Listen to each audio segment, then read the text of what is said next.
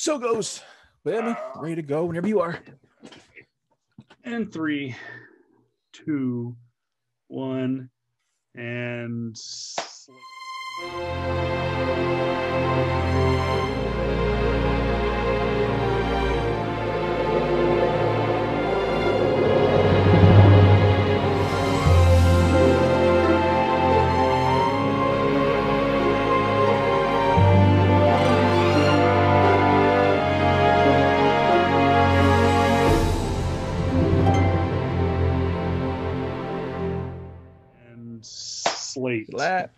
How's everyone doing your Sunday evening, morning, night, whenever you guys are watching this along with us, guys? Thank you very much for continually supporting this small little podcast with two crazy fools who love everything nerd shit. I am one of your hosts, JR, aka the Dark King Kabakungan, aka the Sith Lord himself. And the man above me, or to the left of me, or to the right of me, I have this like widescreen thing on our it varies. Guys. But my partner in crime, this whole podcast shindig, is the one and the only Mr. Kevin Pillow, the voice of reason, aka Jedi Master, which is man, I tell you one thing is going to be the name Jedi Master is going to be they're making a comeback, brother. The Jedi are making a comeback. I can't say anything. I'm not going to say we've been doing this whole podcast for the last now. This will be the week number 5, part 5 of our Star Wars saga, Star Wars series. And it's all because of The Mandalorian. And we're hoping that by the time we are done with this, we'll be pretty damn close to the end of The Mandalorian season 2, which, by the way, before I forget, it's not in your news and notes. If we haven't already talked about it, let's talk about it right now. It's unofficial, but The Mandalorian has been renewed for season 3. It's again, Disney won't make it official till they roll out the red carpet, but all the news sources have said it in the last 2 weeks. Jon Favreau has been given the green light, and Mando is going to be getting a 3rd season. And there is talk of not 1, not 2, now possibly 3 spinoffs from The Mandalorian, including one for Boba Fett's. Yes. One we do know about Obi-Wan, but we're not gonna. That's gonna be kind of over there, separate. Yeah. We are the Cara Dune one might still be up in the air. I know that there is cancel cultures trying to get a hold of Cara Dune and Gina Carano, but why? Oh no! I'm gonna let my first one fly. For they fuck you guys. You know what? You're allowed to have your opinion, and you know what? She for what she is, for an MMA fighter turned actress, she's done a damn good job in the role of Cara Dune. Let the woman act. Let the woman do her shit. She's been great. Absolutely love her character. I loved her in freaking Deadpool. She was great. As they're trying to cancel Cara? What are they trying to cancel Gina? What? I didn't know this. Gina's a Trump girl. Oh, but she's not like a crazy outspoken MAGA hat wearing. She's just like, this is what I believe in. Okay. This is what I want to see. This is what I want to see. She's doing it from a professional standpoint. She's going like, this is what I stand for. This is my guy. Done. Yeah. It's not I get purely it. Business. Yeah. It's more so. Yeah. I know it's gonna be a little bit off topic, but like, it's. Here's the thing, guys. I'm not gonna say this from the standpoint of we won because I'm not necessarily rooting for Joe Biden. You know, I voted for Joe, but at the same time, I'm not necessarily on his side whatsoever because, like, there's a lot of crap that needs to be done in the DNC, as well as I'm a progressive. I'm fully progressive, just to add it straight up. And I understand the fact that a lot of conservatives or those who follow a God or those who adhere to more so conservative values, they tend to vote right. Yep. And that's the thing. Yeah. And I understand the fact that that it was definitely like at this point it was more so the right left. It was more so like democracy for people, democracy versus a tyranny at this point, because they do literally just try to do a military coup in the last week or so. But I get it. I get it. You know, we want to cancel people who supported the motherfucker, who supported the freaking orange dude, and I get it. But like, guys, just do exactly what Joe Biden said. The like president said, like, hey, just give each other a chance now, right? We've gone through what we've gone through, and it's time to look at people as people now again. Yeah, just move on, And because it's like, we it's don't need to cancel anything. I don't. yeah. You know, I was a firm believer, Mm, growing up in the radio mm, industry. Um, there was two things, two rules of thought. Number mm, one, in the industry, you never talked about politics or religion. That was yeah, always that's been the thing about in the workplace. yeah, The other thing was that if you didn't like something, change the channel, mm, or just base it on the yeah, performance. Now, yeah. I am a huge fan of the Marvel Cinematic Universe. There's no doubt Oh, about it. I'm probably one of the biggest fans of the Marvel Cinematic Universe. mm-hmm, I would have liked to have seen Edward Norton's version of the Hulk and Bruce Banner succeed in the MCU. mm-hmm. I liked, oh my gosh, I completely drew a blank on his name. Um, the guy that Who? played the Hulk and Bruce Banner, the Oh, actor. oh, I just Exactly. completely drew blank his name. Yeah, but yeah, I know what you're talking Anyways, about. Mark Ruffalo. Mark Mark Ruffalo. Ruffalo. Mark Ruffalo. I think he's a good actor. Mm-hmm, Politically, I don't agree with the guy, and he's a mm-hmm, bit, even for friends who I have that are on the left, say he's a bit radical. He's a bit cuckoo for Cocoa Puffs sometimes. mm-hmm. But at the same time, I can tune out and Yeah, watch Mark perform as Mark yeah, as so the people, by the way, if you're watching and you want to cancel stuff, then fine. mm-hmm. Cancel your Disney Plus subscription because you know you want to, because you got your panties in a twist and you want to get pissed off because freaking Baby Yoda ate some eggs. And I mean, that's the other thing too. They want to cancel Baby Yoda because he's become a brat. So spoiler alert, but I know we can't get too far into the end of the Mandalorian because JR hasn't seen it yet. That's fine. Uh, But yeah, yeah. Yeah, okay, I know this is a weird segue. We're definitely gonna be going to our news and notes, guys. We're definitely be watching. yeah. We're definitely watching Rogue. Well, we haven't even started the movie It's fine. yet. Sure, whatever. But like, here's the thing. Like, you guys have known our political opinion for a minute, right? Yep. And you guys know where I stand specifically on it, right? I'm a progressive at heart, but at the same time, I'm also a freaking realist, right? Like, here's one thing to how can I put this? Edward Norton. All right, let's go back to Edward Norton, right? Recently, he put out a tweet, trying to analyze Trump and his bully methods, as well as his characteristics, as well as basically him hiding himself in a bunker for the last 2 weeks, right?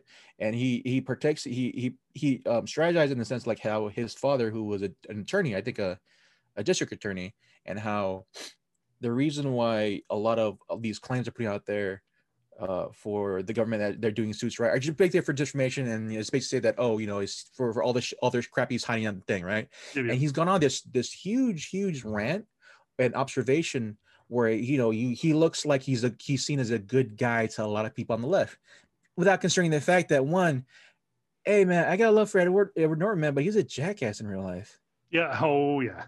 He's an asshole. Like, here's the thing, guys. Like, I get it. We want to have heroes. We want to have people who speak out against our perceived wrongs, our perceived evils in the world, right? I get that, but like, sometimes, man, we root for people who aren't great people. Period. Like, Yeah. I get it, man, but like, Gina Carano hasn't done shit. Yeah. They also. She's one of the most revolutionary women, like, to start women's fight, to start out in women fighting, to be heralds women fighting, to actually she's the one, not she's the one, but like, she helped other women like the likes of freaking Ronda Rousey, the likes of freaking Cyborg, even though she got beat by Cyborg, but still, like, all those women right now specifically that are coming out, it was because of the likes of Gina Carano being the face of women's MMA fighting at the time, as well as kicking ass. Right. Yeah. And she paved the way for a lot of other people. Then that was a side of her. That was beside her being a whatever her beliefs are, as well as whatever her political leanings are. Right. I have not seen her once say anything radical, right, per No, se. she hasn't.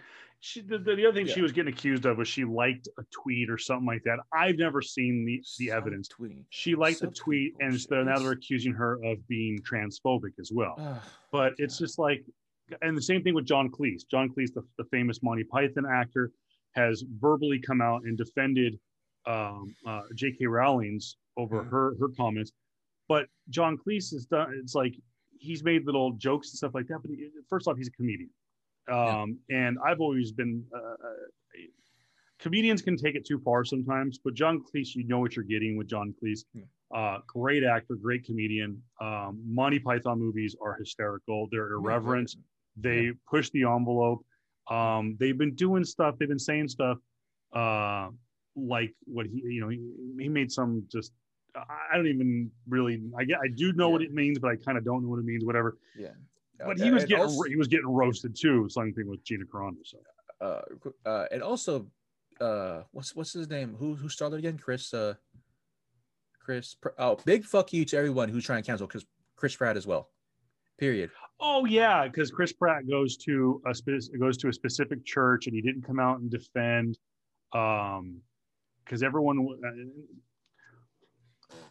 I don't think it was handled completely properly. They all came to his defense, but they didn't defend Brie Larson when she was being bullied online. I mean, here's the freaking thing. Here's the thing about that. Then I understand there's two avenues of that sense, right? Yeah. Chris Pratt just went to church, and people instigated this whole thing about the church, insinuations about the church and about the people, and therefore, because you're associated with that church, you then therefore are guilty by association. This is all this really freaking is, and it is irritating to me, right? Like here's the thing: if I just met Kevin and I hear a lot of his views that I hear now on the podcast, we wouldn't be friends. But because I know Kevin on a pretty good basis, right? I mean, I'll have this conversation with him here. I understand. We need to come to the lines nowadays, specifically politically and specifically now after freaking Trump verse came to be. We need to understand that people can have political values, right? Political views aside from them being a good person. Granted, some people are going to argue, well, Trump is so despicable and he was so racist and he was so this or that. And if they are negligent or if people are quiet on the subject, then they are complicit by just that regard because they haven't said anything in regard to that. But what do you want to? Do you really want to put? 76? No, like what is like 72 million now? 72 million people, and have them and make them as guilty as the ICE police charting away children. You want to put them on that regard? Like really, dude? Like, guys, come on, man. If you don't want to have that family member in your life again, cool. That's your prerogative, man. But then to vehemently claim because of your biases or because of how you are witnessing things nowadays, right? Because of what your beliefs are, you can't necessarily disregard someone for being the worst of the worst because their beliefs are different from yours. Like that's not how humanity works anymore, guys. No. Like you can't. And so the whole Gina Carano, really? Yeah. I was the sweetest thing too, man. What the hell? And I've never seen her say anything despicable or negative. But if she's entitled to her opinion, she's allowed to vote and support who she wants. And it's the same way. It was like with me. It's I was talking to someone the other day actually who was a teacher of mine for many years, and we were talking about politics, and she asked me who I voted for, and I said, I'm entitled to not say, because I've been in the past I've been an outspoken person.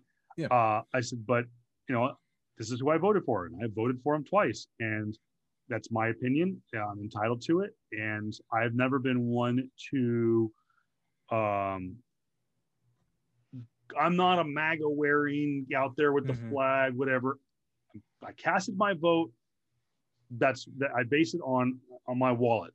I base it on my wallet. Everything when it comes to politics is about how it's going to affect my family, affect my business. and that's the way it is. And I have voted on both sides of the aisle, Mm. because I go, hey, that's how I think it's going to affect me. And when it affects me negatively, I go, okay, nope, sorry, Yeah. move right along, I'm done. But nonetheless, yeah, guys, leave Gina alone, because she's created an amazing character. Yeah, Yeah. her acting skills is limited, but she has progressed so much Yeah. since where she started. She was Since great in Deadpool. she was great in Deadpool. I think she was a completely underrated character in that movie. I think she made Wade Wilson. She made Ryan Reynolds a better actor. I think that Ryan drew it out of her, and vice versa. She worked well with the guy who played Colossus, Yeah. and she worked well with the guy who played Ajax. Yeah. I So yeah, it's this whole thing of like the second you have the opinion out there, you're then the court of public opinion is way too much right now, you're specifically. you Like, are nowadays you are guilty until yeah, proven innocent, and even then, yeah, you don't it, you know what it it is. You're just guilty. yeah, You're it's never proven innocent. to me, I don't know if it's a bad, it probably is a bad take to some people, but like to me, man, the court of public opinion and how people are cancel culturing. To me, cancel culture from the left is kind of like almost there, if not there, with like conspiracy theories from the right. It's like it's to me honestly literally the same thing. You are basically grasping at straws and trying to make character assassinations of people you have no interactions with. You are constantly making up stories because they are against your own viewpoints without actually fact checking. Yeah. And that's just sad, man. Like, yo, we got a new president. Don't worry about this stuff. Give people a second chance, right? We were some people were stupid, idiotic before. We called them out already, and let's just move forward as a people. We still got coronavirus going on. We're still 250,000 people dead, right? The last thing we need is more freaking negativity. We got a new president on the 20th of January. That's it. Let's just fucking move forward, guys, Yeah. and stop canceling Gina Carano.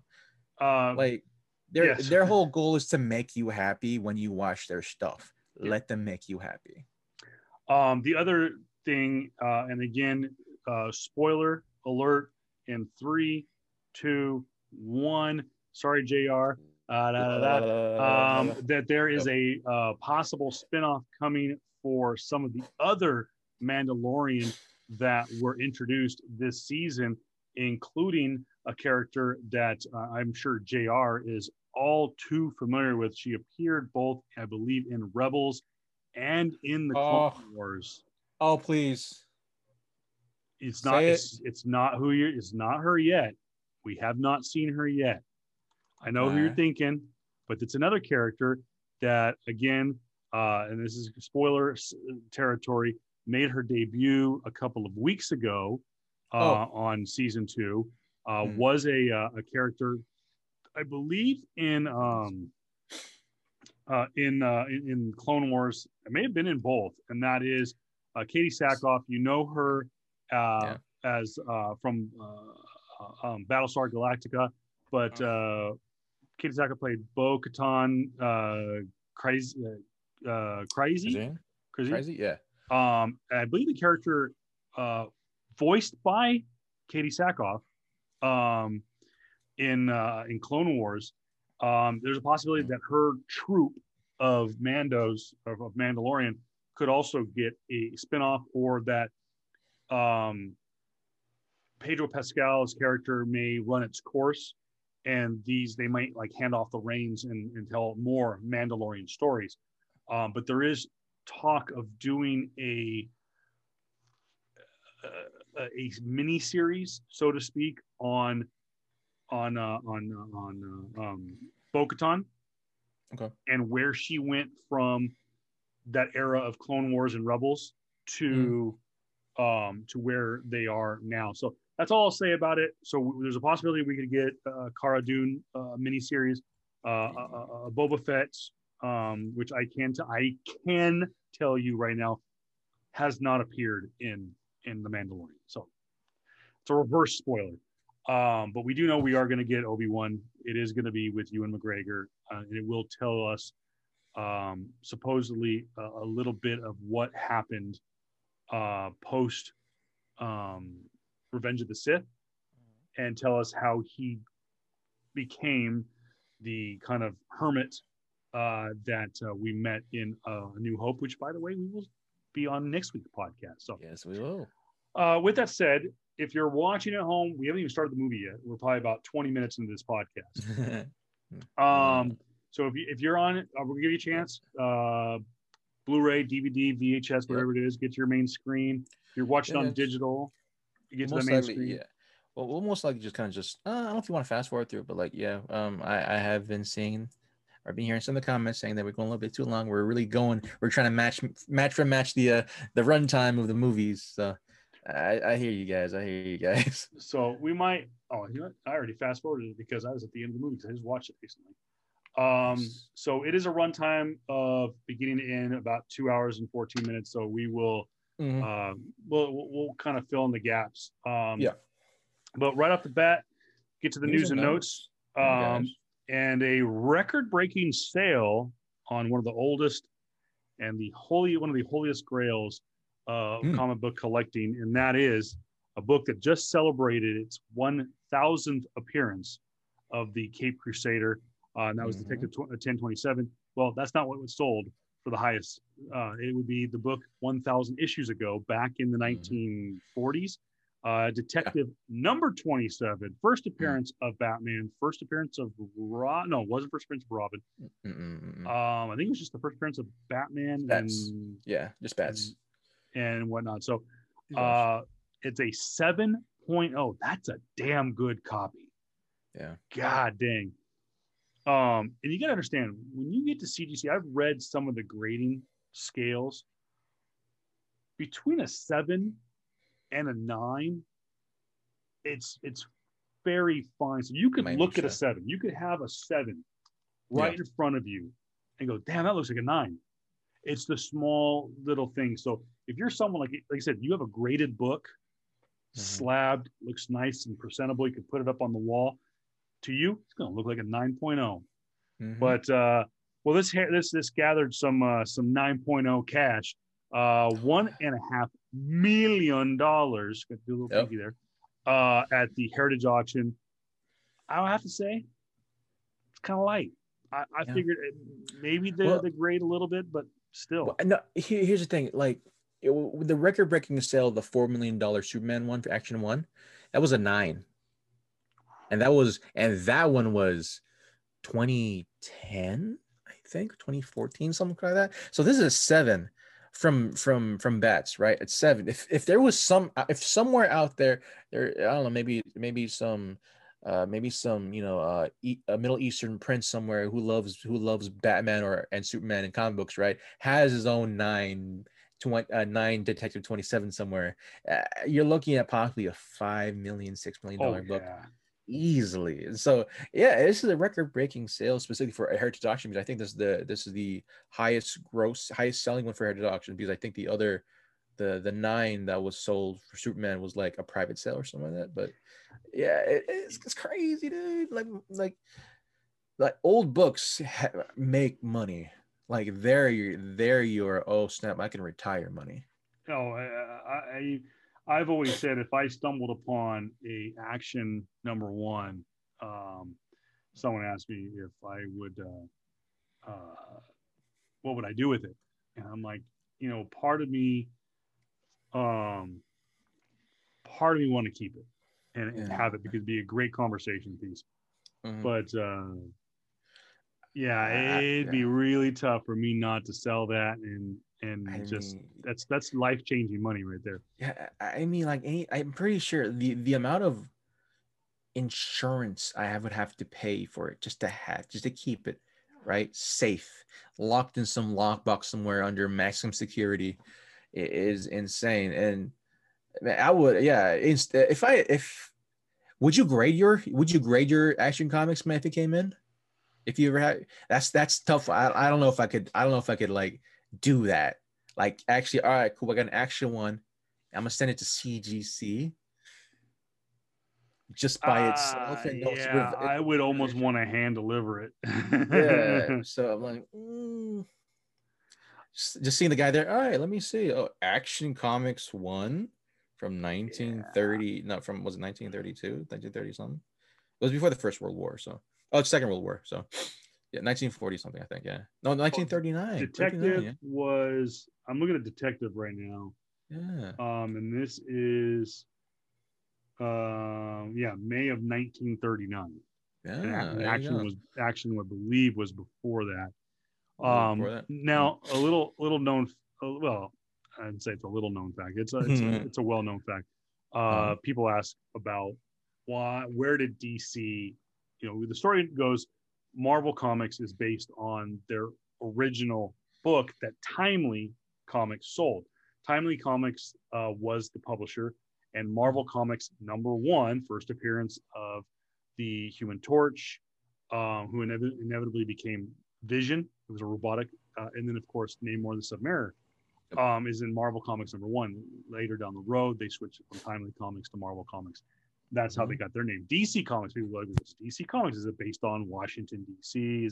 No, it's based on Detective Comics, because Batman is their number one homegrown character. Yep. That they that publisher created. Now, I can't remember what their name was before DC, but that's what it is. DC Comics is named after Detective, after Batman, basically. It's basically named after, it's DC. For DC Comics stands for Detective Comics. So yes, their name is DC, is Detective Comics.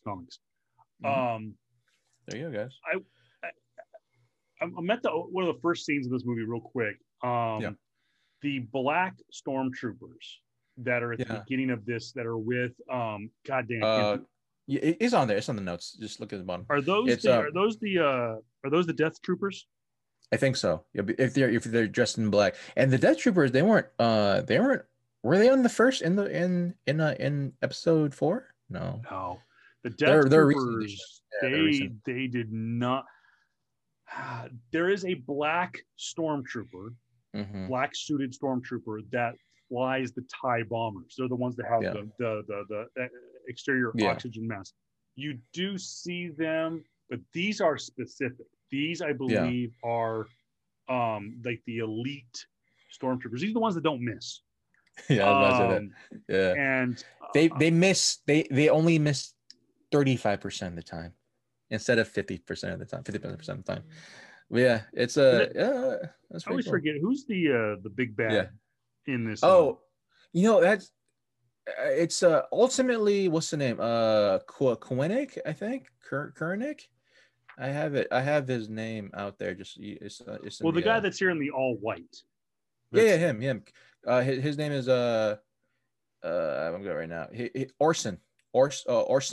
He's Orson Krennic. Okay, so that's Ben Mendelsohn. Mendelsohn. Yeah, Mendelsohn character. Oh, good. Just plays a sniveling. Just a, what do they call it? This is going to segue into our next. Sorry, he looks like a chicken shit heel. And if anybody knows wrestling, knows a guy like Triple H in the 90s, in the late 90s and early 2000s. By definition, you look at him and go like, he was just, I'm like, God, he's such an asshole. That's called a chicken shit heel. He was just, God, he's chicken shit. So segue, since we're talking about wrestling, this character, this bad guy in Rogue One, is a chicken shit heel. He does it so well. He's a good character. Wrestling news. We don't talk about it a lot, but when it's this level, is a big one. We got to be props to it. The Dead Man, the Prince of Darkness, the Taker, Undertaker, the American Badass, whatever you want to call it. He is calling it quits. 30 years almost to the day that he appeared in the Survivor Series in 1990 as Ted DiBiase's mystery opponent. He was escorted to the ring by Brother Love, aka Bruce Pritchard, who does a hell of a podcast I listen to on a weekly basis. But anyways, arguably the best character in professional wrestling, period. I agree. And Mark Calloway has done he's an amazing talent for a guy who was 6'10", 300 plus pounds. He was so agile. He still is, but he's such an amazing talent. And JR put in the notes here, he has a docuseries, admittedly kind of ripped off the Bulls. What they called? What was the Bulls documentary on ESPN? Well, here's the thing though, like the Last Dance. It's The not Last more Dance. so. It's called The Last Dance. Yeah, but here's the thing though. The Last Dance happened earlier 2020, right? But then he had his whole the series that Taker was doing was for a minute though, and it was just more so the last ride was said because like, well, he's a big motorcycle fanatic. So he is, but they have admitted that it was a nod. Because side note, if you haven't seen the Last Dance, the Bulls documentary, I want to talk about that, but we're not a sports podcast. Absolutely fantastic. Mm-hmm. But what we will talk about is pop culture, and though the Bulls were very much a part of the pop culture, the WWE and the Undertaker is a huge part of what we are all about, because they are superheroes in the ring. It's really what they are. And the Dead Man, Undertaker is one of the greatest villains, superheroes, whatever you want to call it. Yeah. Really quick, he's hanging up his boots, gloves tonight as we're recording this podcast. The Survivor Series is going on or just wrapped up. Yep. He's really opened up the last year. Which I've seen the interview actually on he did Hot Ones, right? He did Hot Ones with I forgot the host's name, man, but he's we were just talking about him. I actually got to watch it this morning. Yeah, he's an amazing host, and he asks a lot of questions that Taker didn't really, have to answer before. And so it's really cool to see the man behind the mask at this point, or the man behind the robe at this point. And to see him very chilled out, just to have him relax there and just have him, he does like, there was a comment on the YouTube video, it was like, man, yeah, Taker does look Sean like Evans. a cat. Yeah, Sean, there you go. Like, there's a comment on there saying that Taker does look like the kind of guy that says brother to you every time. Like, yeah, he does, man. What's wrestler speak? Yeah, but that's right. What's up, brother? And so but Taker, man, like I've always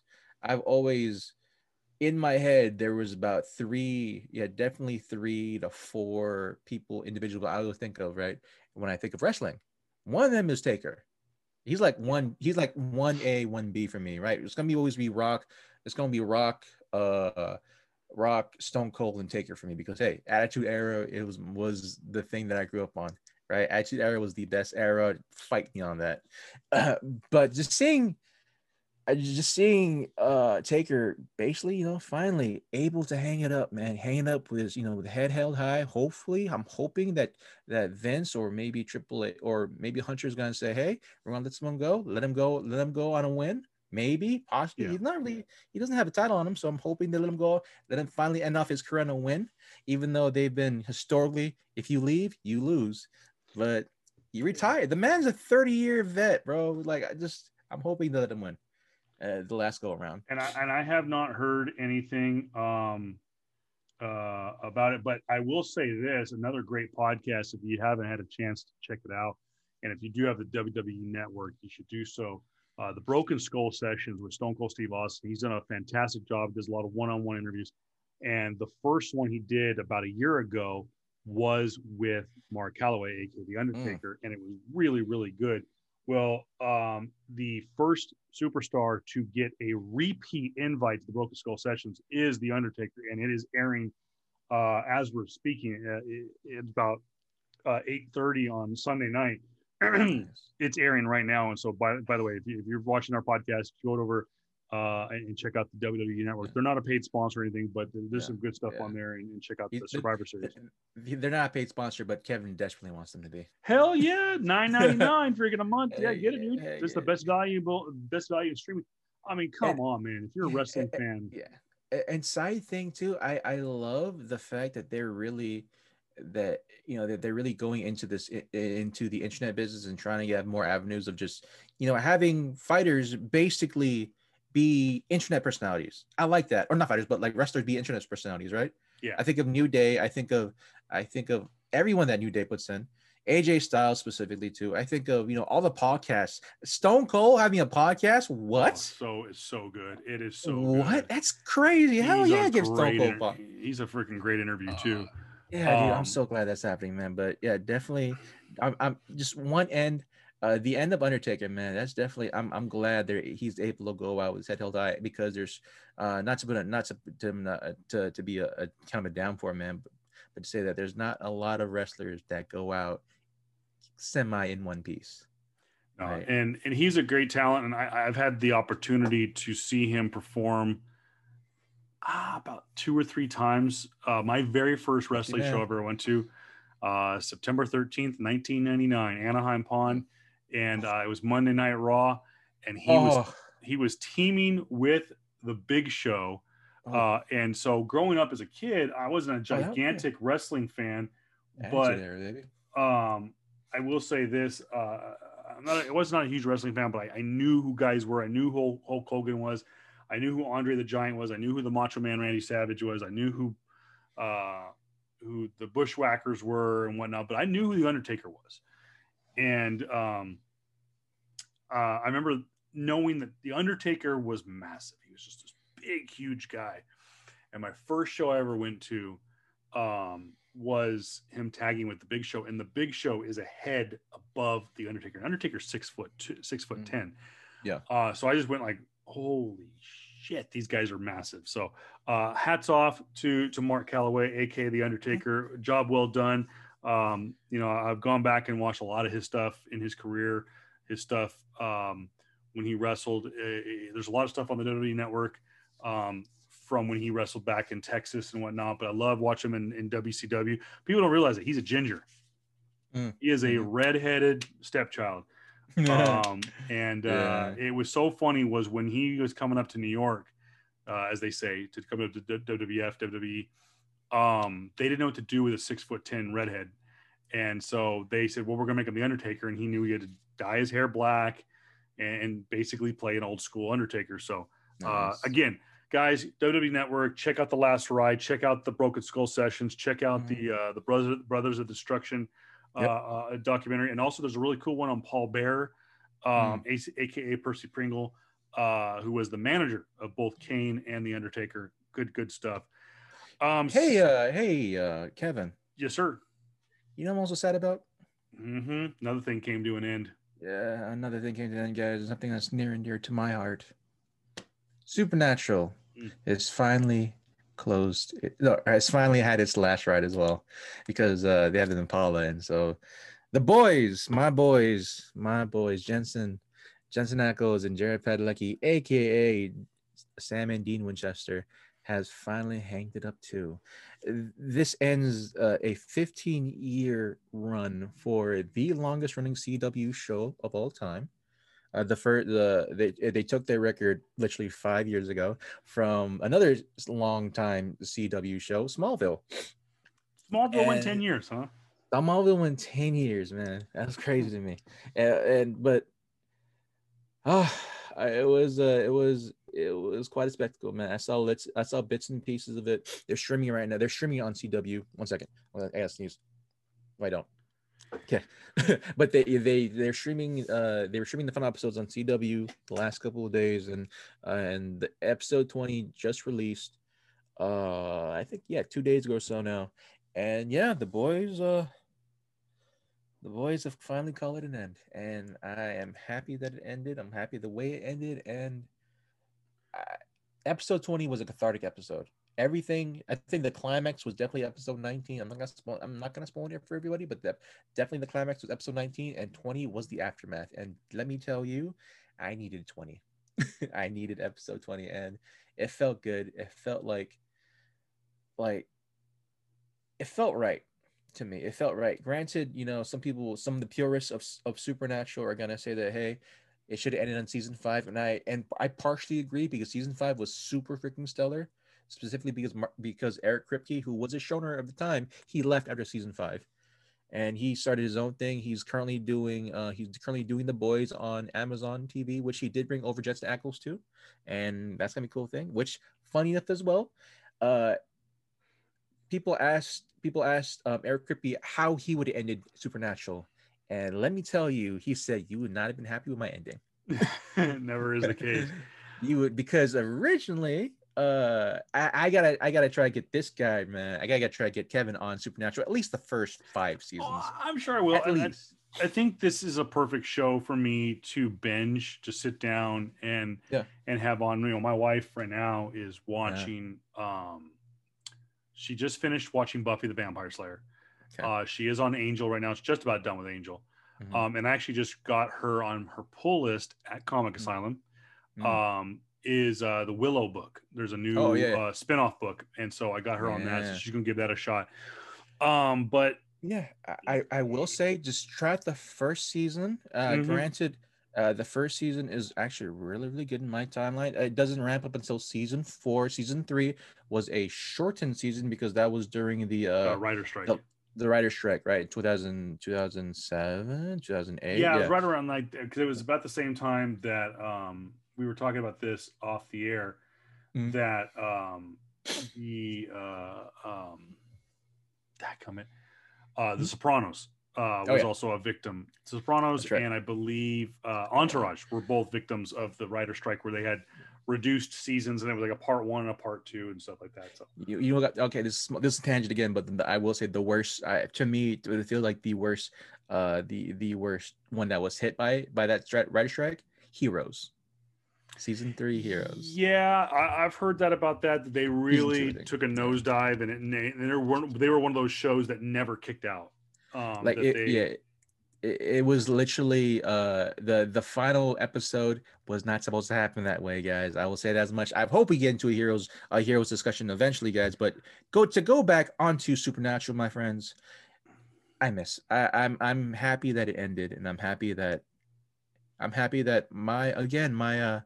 the people that I've been watching for a very, very long time are able to do different things, are able to go off and leave with their heads held high. And it feels like this year has been a tough year. I'm happy in the way that a lot of my heroes, a lot of the people I've watched, are able to leave with their heads held high. Granted, Kobe was the hardest one for me still, but still be able to see him 3 years after his career and do amazing things like win a freaking Oscar was awesome. And I'm hoping the same thing happens with Taker, and I'm hoping the same thing happens with my boys here. But this is, to me, it's a good end. Supernatural was a good end. And like you said, that, you know, they've both guys have come out, and like I said, I have not watched. Well, I shouldn't say that I haven't watched a single episode. I have seen some, and again, I don't dislike it. And I'm going to tell a story real quick before I get into my Supernatural kind of add on, because I do have something to throw in. You know, it was about 2 or 3 years ago. I think it was like right after Justice League came out. And Kevin Smith did a panel at New York Comic Con, and someone asked him what he thought about Justice League. And people will say that maybe it was a dodgy question that he didn't want to answer because he didn't want to offend his friend Ben Affleck, and you know, he wanted to work with DC and Warner Brothers and yada yada yada. But he said, he goes, listen, guys, you know, you don't have to like a movie. You don't have to like, he says, and this is Kevin Smith, I'm paraphrasing. You don't have to like the movie. You don't have to like the director. You don't have to like my movies. You know, if you don't want to go see it, then don't go see it. But don't shit on it. Don't tell people they're idiots for liking it. Don't do this, don't do that, because at the end of the day, you start shitting on movies, they're going to stop making movies. And when they still, and he goes, if DC sees their fans, I'm not going to put up with this. I'm not going to sit here and watch my stuff get dumped on. And I get that some people's argument, well, that's how we get them to stop making crap movies. Well, no, with the way they do it in Hollywood, they're just going to stop making the movie. Yeah. And then when that dries up, when all of a sudden DC dries up, Marvel's going to go like, or Disney's going to look at this and go like, well, Warner Brothers stopped making DC movies, and they're going to start to second guess themselves and go like, well, these Marvel movies, they're making money, but they're not making multi-billions. We're only making billion. You know, come on, it's not even covering the freaking marketing budget. And Kevin Smith said, he goes, what happens? You start shit on a movie, and then all of a sudden, 5-10 years down the road, guess what? We don't get to see our superheroes on the big screen anymore. So that's why I've always been a fan. Is like, I don't, when I've got nothing, like I go back to the old adage that when we were kids, you ain't got anything positive to say, don't say anything at all. Just keep my mouth shut. I'll still watch a dog shit movie. I watched freaking Green Lantern. It was awful. Sorry. I know I just said I won't say anything negative, but I watched it. I watched Green Lantern. I watched Ang Lee's The Hulk. Were they my favorite? No, but I wanted to support someone who took the time and tried to do best by us, the fans. With that said about Supernatural is, I never said anything bad about it because I never watched it. I had no opinion. I didn't want to go, that looks terrible. I don't want to freaking watch that. It's on the CW. They made freaking Dawson's Creek. Why do I want to watch Supernatural? Why do I want to watch a sci-fi show? Exactly. So it's like, why would I want to watch that? No, but I've always supported it. If you all of a sudden they canceled Supernatural, I'd be like, no, don't cancel that show. Did you ever watch it? No, but I want that show to succeed. So that's the firm belief I have on it, is like, if you don't have if you don't have anything positive to say, don't say anything at all. But we have to support genre stuff. Yeah. I never saw Buffy or Angel. It's does not age well from a graphic standpoint. I went in going, this is going to be the 90s. This is going to be 2010. This is it's not going to be good. So yeah, I will eventually watch. Matter of fact, I'm going to add it to my wish list right now on IMDb. You mentioned that was it Eccles or Padalecki that's going to be going to The Boys? Eccles. Okay, Jensen Eccles. I could remember. So I have heard that Jared Padalecki is taking a little breather, kind of clear his throat. I know that clear his mind. I know he's had some issues with mental health. I know he is. And it's one of the reasons why 2020 sucks is because you look at a guy like, going back to The Undertaker. Yeah, it absolutely sucks that he's having to perform in front of a bunch of computer screens in his last match. He should be going out in front of at least 17,000 people, maybe a huge arena with hundreds of thousands of people. No, he's going in front of a bunch of computer screens. Same thing with Supernatural. It was a tradition, like it was a tradition. If I could steal something from Jim Nance, it was a tradition like no other. Supernatural closed Comic-Con. It was the last panel on Sunday in Hall H, and they packed it. It basically was the only panel on Sundays. Basically, let's call it what it was. Yeah, and it sucks that those two guys did not get their send off. I hope to God that we get a San Diego Comic-Con in 2021. Yeah. 2, please, I'm looking at you guys right now. San Diego Comic-Con organizers, CW, Warner Brothers, whoever it needs to be, send the boys back to Comic-Con for one last ride. Please. Give the fans, give them Hall H, give them you know what? Anybody else on Sunday, cancel your panel. Just no, we're going to go digital. Forget it. We'll go in the afternoon. Give the boys Hall H for the whole morning. Let them have a couple of hours. I'm again, not even a Supernatural fan. They deserve it. They were a mainstay at San Diego Comic-Con, and they deserve it. So 15 years, dude. Yeah, I know that Jensen and Jared, I'm pretty sure they've announced already that aside from the Comic-Cons and all the other convention events they're doing, they have their own personal ones too, like SPNs, and like they do it overseas as well. And so inevitably, they're going to be on a somewhat of a tour. Right, that they've been doing the same thing for years, man. They keep on, and they talk about being Supernatural and the fans and other stuff, and they connect with fans on a personal level for so long, man. I'm hoping they do that again. If they get Hall H or if they get San Diego Comic-Con again, your boy will be showing up, and I'm gonna be taking picture with the Winchesters, man. I'm definitely want to be all about that. Granted, hopefully by that time, I'm kind of hoping that your boys here. Your boys will represent the podcast will be there. We'll be there with our equipment and everything, guys, and we'll give you podcasts and we'll give you interviews and all that stuff right on the right off the bat, guys. But yeah, hey, big ups to Supernatural family, guys.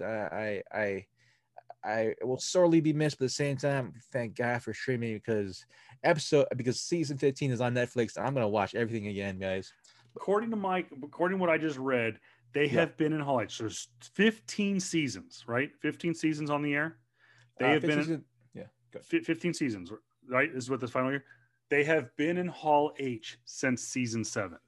Oh. And it was huge to move a TV show out of Ballroom 20 or into a side panel and into Hall H. You got to understand, since I've gone to my first Comic-Con, San Diego Comic-Con in 2015, Doctor Who, Supernatural, Luke Cage, Daredevil, Jessica Jones, and Iron Fist, right off the top of my head, are literally the only TV shows that I can think of that have had a panel in Hall H. I could be wrong. There might be others, but right off, that's the level that's the bar. That's the bar to be a TV show in Hall H. Iron Man's going to Hall H. Avengers are going to Hall H. Wonder Woman's going to Hall H. If Guillermo del Toro is going to do a new whatever movie he's going to do, he's going to be in Hall H. Yeah. Ryan Reynolds, I don't care what he does, is going to be in Hall H. And he's going to stand there and do his Jesus pose and be hysterical. Gosh, I was there for that. Star Wars is going to be in Hall H. Maybe Last Jedi should have sat that one out. I think they did, but nonetheless, that's the level up here. That's what's in Hall H. Supernatural's right there with Doctor Who and Marvel Netflix. So just the guys, man. That's how big this show was. Yeah. Joss Whedon didn't get freaking Buffy and Angel into Hall H back in the 2000s. No, they sat on the outskirts. Shows like Arrow didn't get Hall H. Okay, they could have. Big Bang Theory, I think they got it once. I think they got it once. Yeah. So I take it back. Big Bang Theory got it one time, but they were a mainstay in Ballroom 20. But that's the level that Supernatural's at. Yeah. Hats off, boys. Carry on your wayward soul. And I look forward. My wayward son. That was the boys. Both literally and figuratively. Jensen, best of luck. I do need to watch The Boys. I want to watch that show. Mm-hmm. Jared, I hope you land something massive. Dude, we talked about it. Remember, we talked about it. Who's he is Walker, Texas Ranger. Oh, that's right. He's got Walker. So he literally about 2 weeks after they finished filming episode 20, he had to go film Walker Texas Ranger episode 1. So with the CW, with a lot of the same cast or a lot of the actors that are in CW's actor pool. So great, cool, awesome. He is constantly back on set, and Jensen, though Jared has had some mental health issues and he's taken some time off too from the show because of it. Hey, whatever Jared needs to do, I want him to. I need him to stay, and he's done he and the fans have done some amazing things for mental health, just advocacy and all that stuff, man. So yeah, absolutely. Were you there when Supernatural during Jared was had? It was during the year Jared had to take a mental break, and then they went to Hall H, and everybody had the candles on the phones up. It was. I was just gonna say that I believe. If I have to look it up, it may have been the year I was there, but did not get into Hall H that year. Let me see. It was the candle. Yeah. Candles in Hall H. Yeah, it was something about because Jared tweeted something, and it was like he hashtagged something, and everybody else was on board with it, man. He was so touched. Everybody was so touched. I'm like, it was the year I was there. It was in 2015, and it is a sign of solidarity amongst those who deal with mental health and suicide prevention is to light a single candle. And a fan had brought a candle and sat it on somehow they got it right in front of is it Jared? Yeah.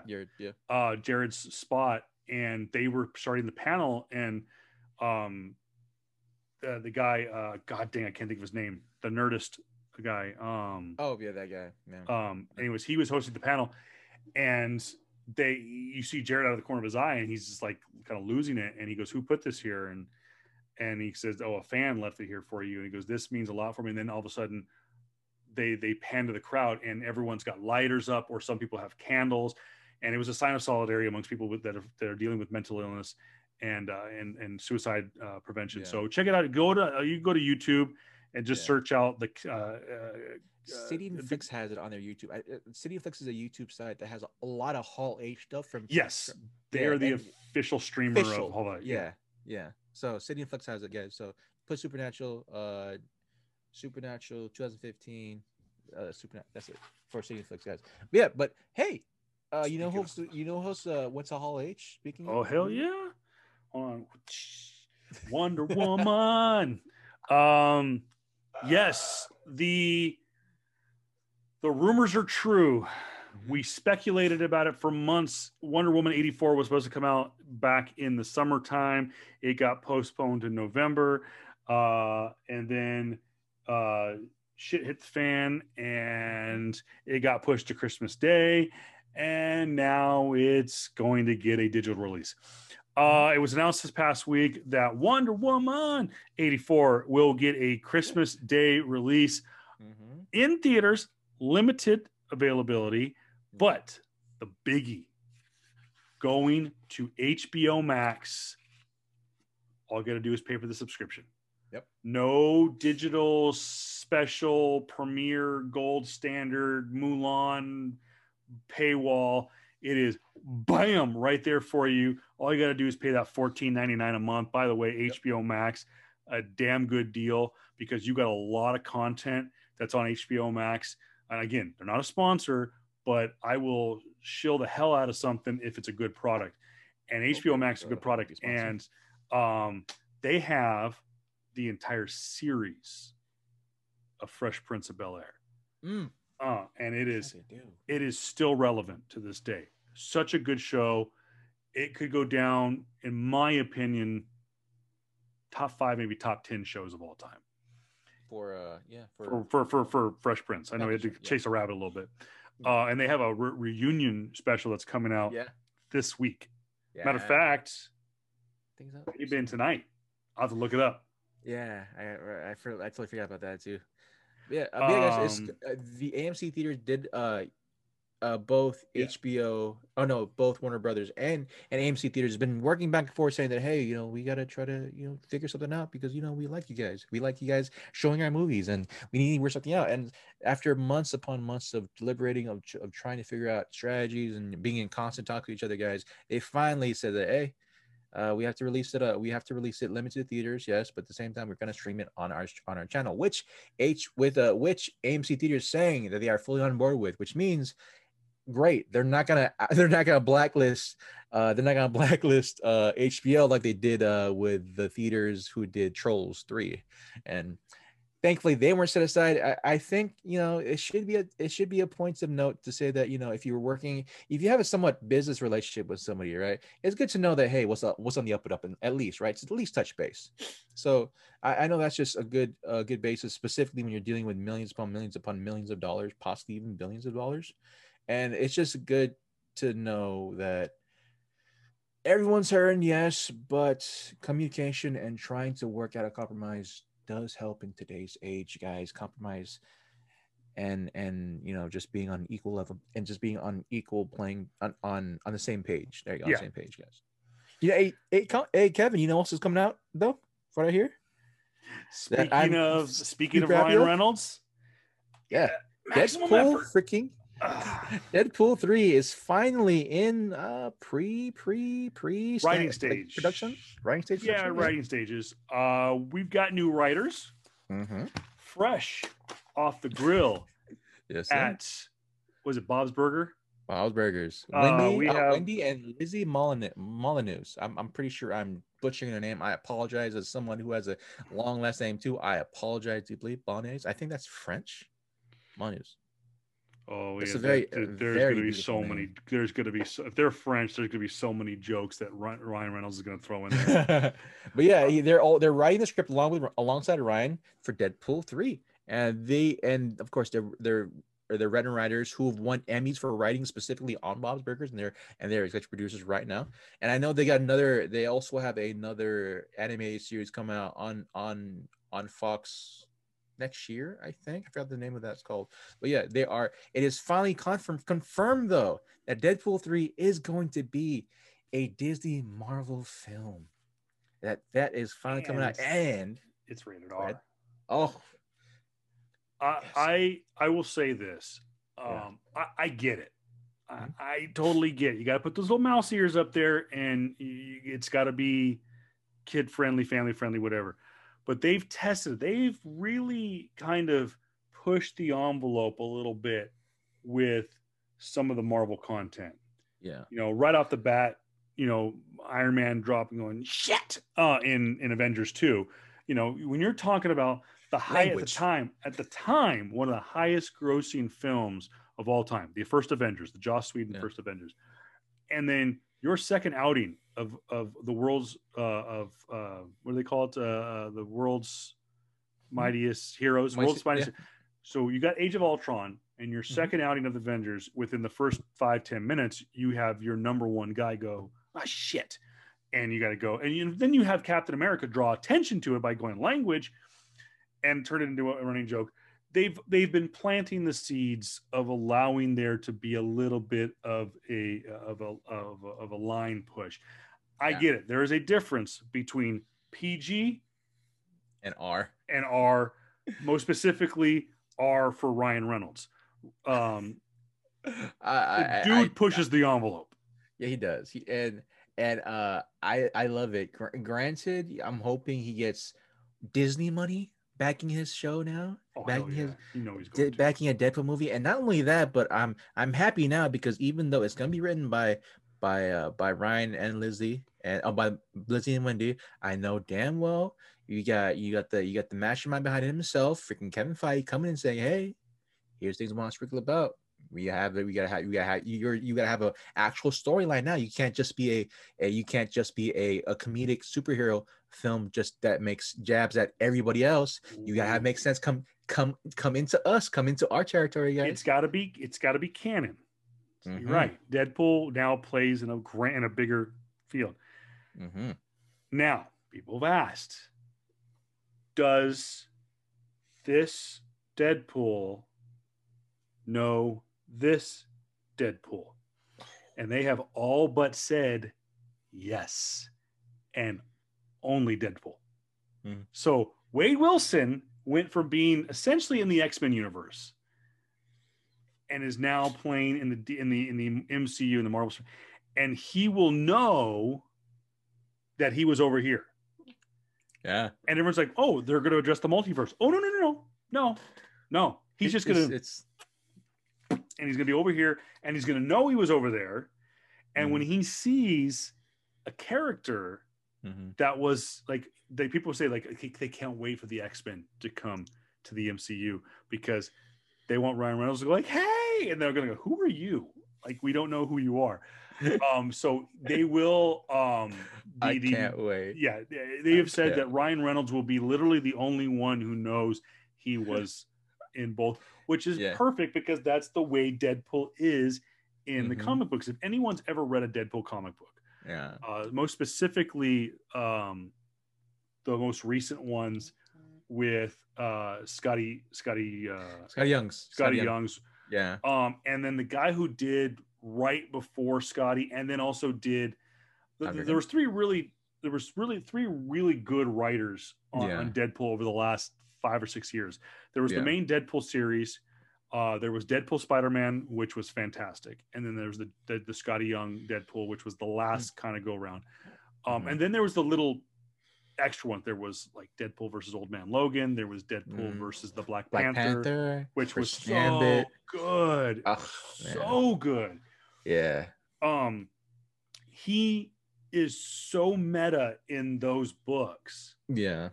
He addresses his inconsistent continuity.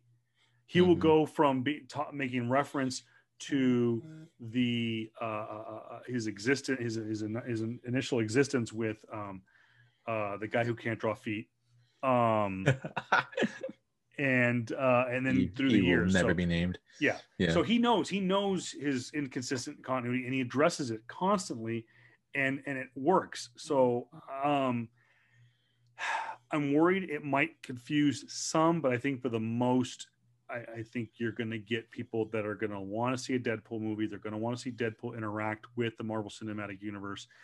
And some people are saying that to almost make it work, to have Deadpool introduced into the MCU, you have to have an Avengers level movie. I don't know if that's going to happen, because basically we're getting Avenger level movies in a lot of the upcoming Marvel movies. Most specifically Doctor Strange. Yeah. Thor and Guardians of the Galaxy as well now are yeah, going. They have basically said, I think it was Kevin Feige who came out this past week and said, quote, Thor Love and Thunder is basically going to be Avengers 5. And I'm like, holy F.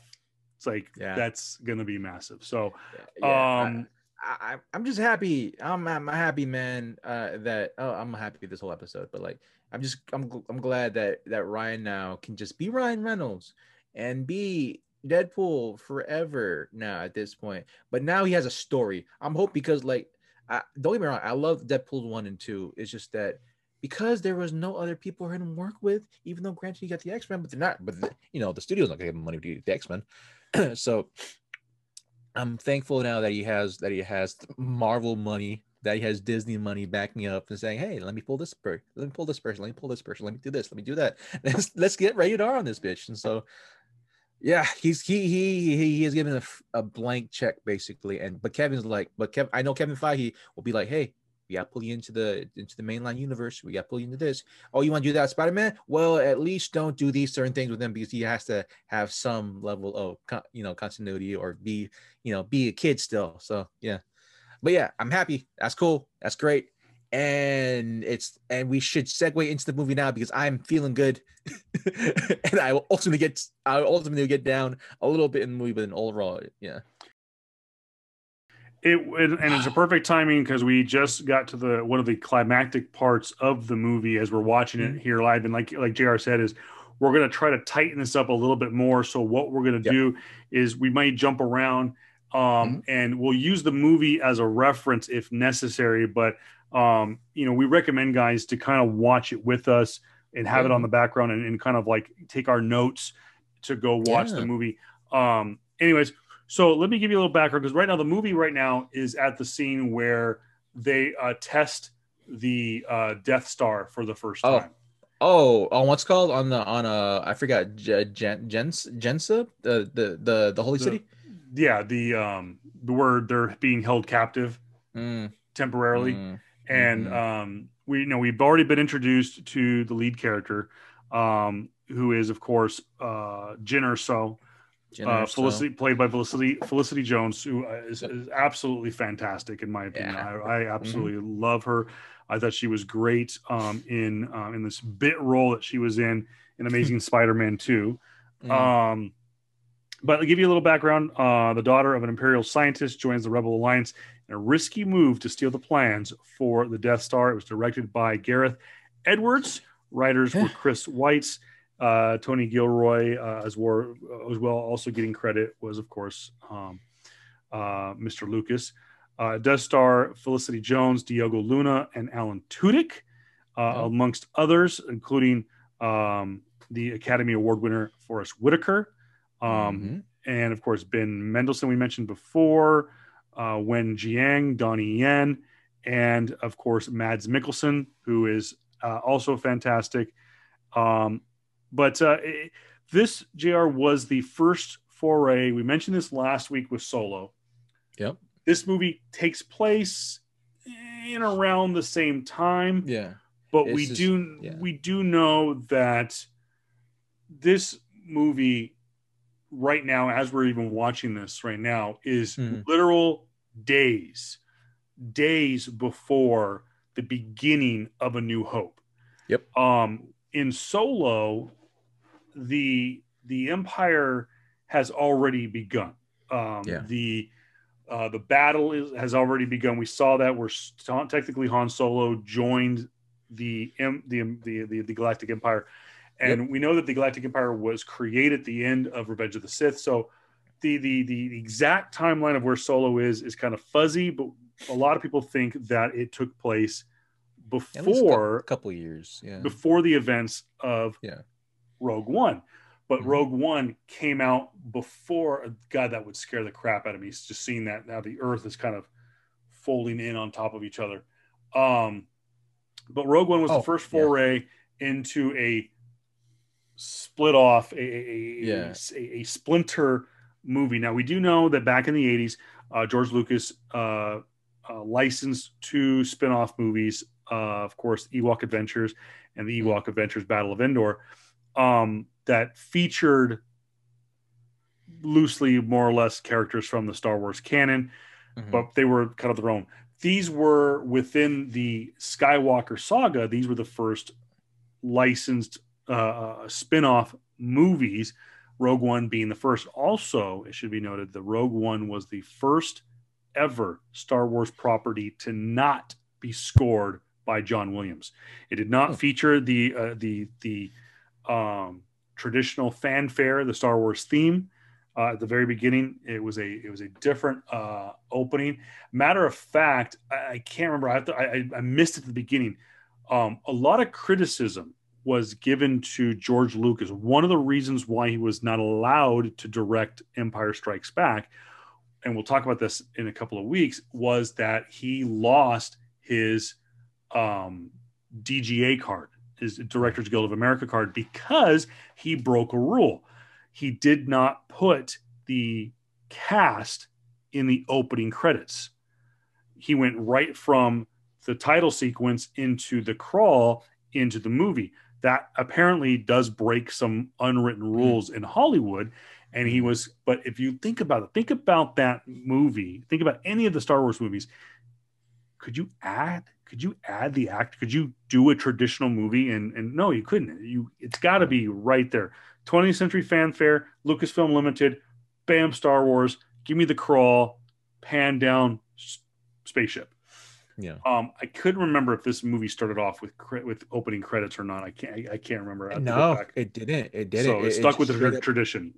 It did that whole thing. It's just basically it says a story planet Star starts Star Wars planet far far away, right? And just goes straight into space. It goes straight into you're having what's the name, case not Cason, Orson's cruiser going into the planet.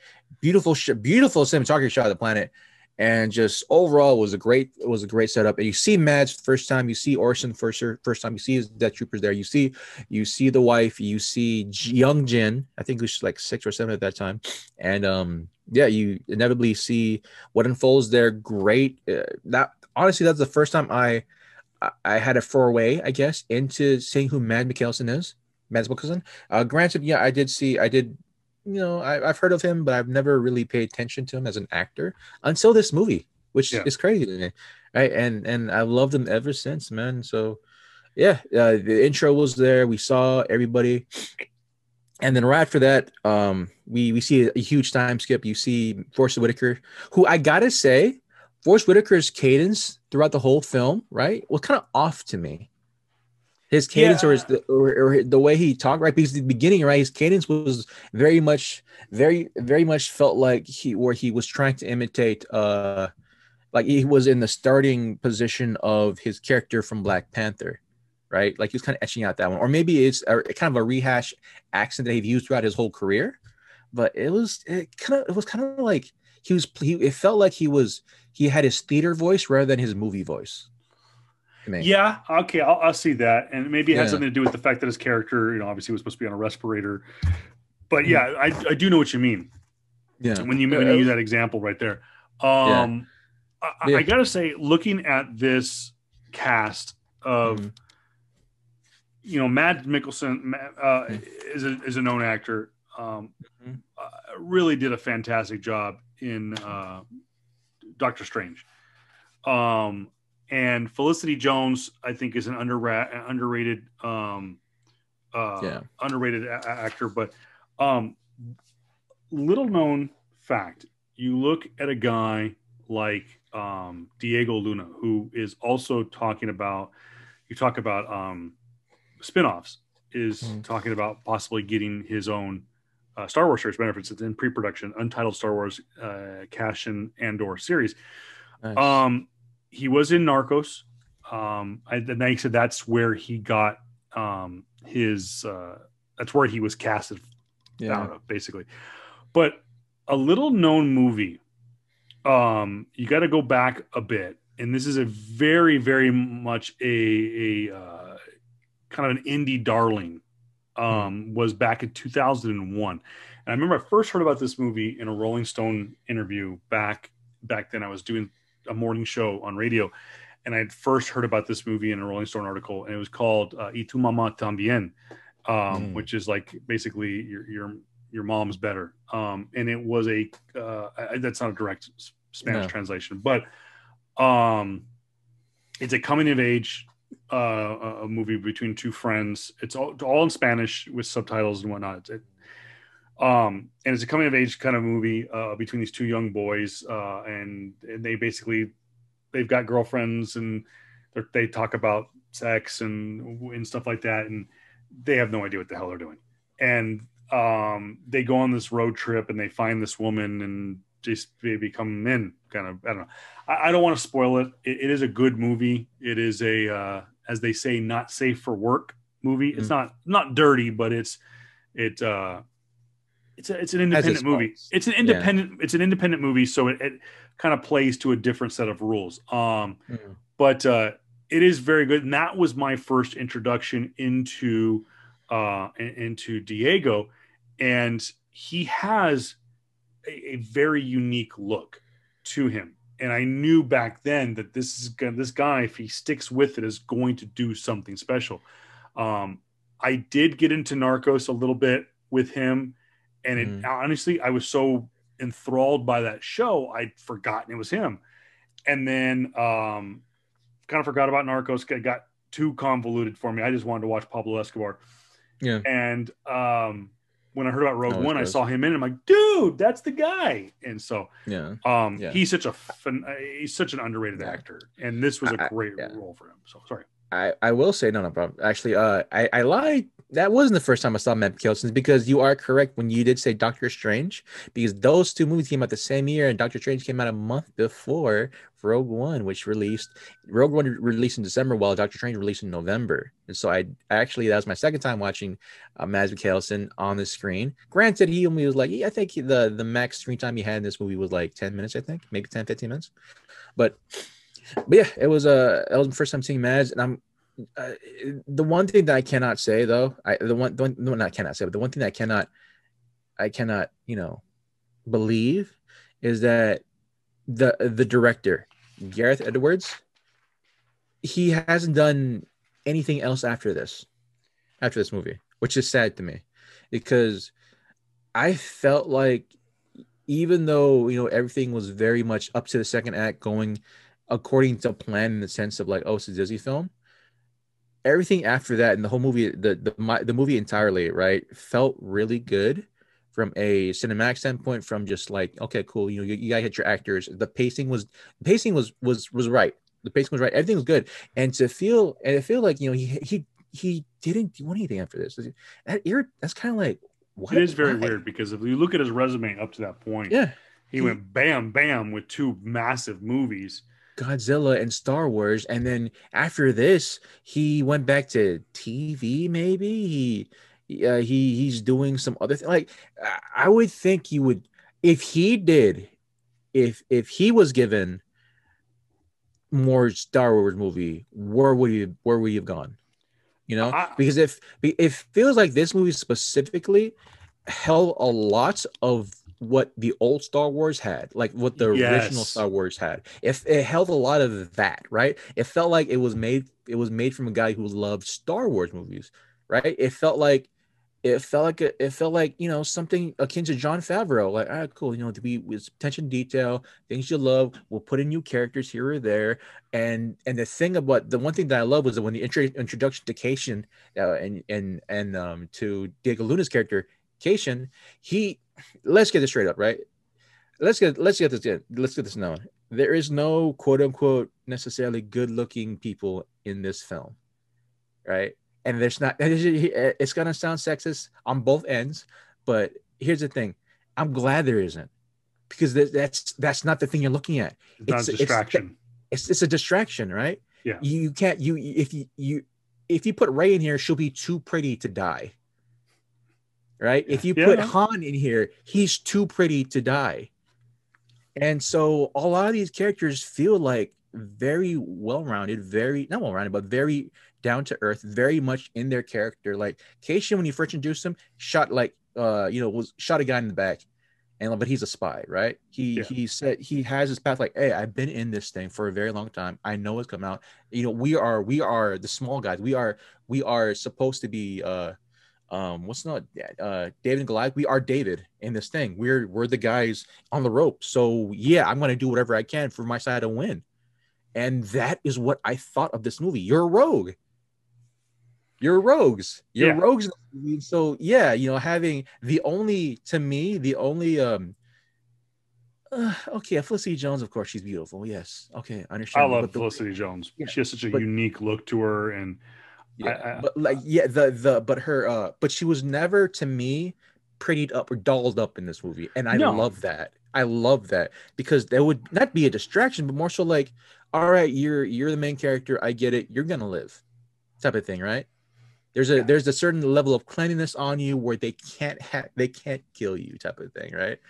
But then, you know, you have someone like Donnie Yen, you have someone like Mads, you have someone like Diego, right? Like, yeah, they look pretty expendable, type of thing, right? Like that look of like, oh, okay, you know, the guy, like when we get into like the final scene or some of the other rebels, they're like, okay, you look expendable, type of thing, right? That type of mindset. So like I'm glad, I'm happy that was the case when specifically when we're talking about this cast here. So I loved it. I liked it. You know, when they break Jyn Erso out with K2, our introduction to K2, which to me is my favorite droid.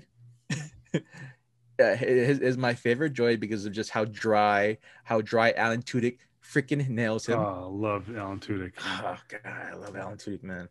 He's awesome. So yeah, it was good. The first act for me felt very much like Star Wars. Yes, I enjoyed that, and I like the touch of it that they didn't try to digitalize it up, and they didn't lean on the crutch of digital content. They tried to do as close to physical effects as you could. Where are you right now in the film? They just crash landed. They're trying to save his father, the father, Daddy Urso. And of course we still get to see the Death Troopers, which while JR is not looking, hey fans, wink, they're coming, wink, just saying.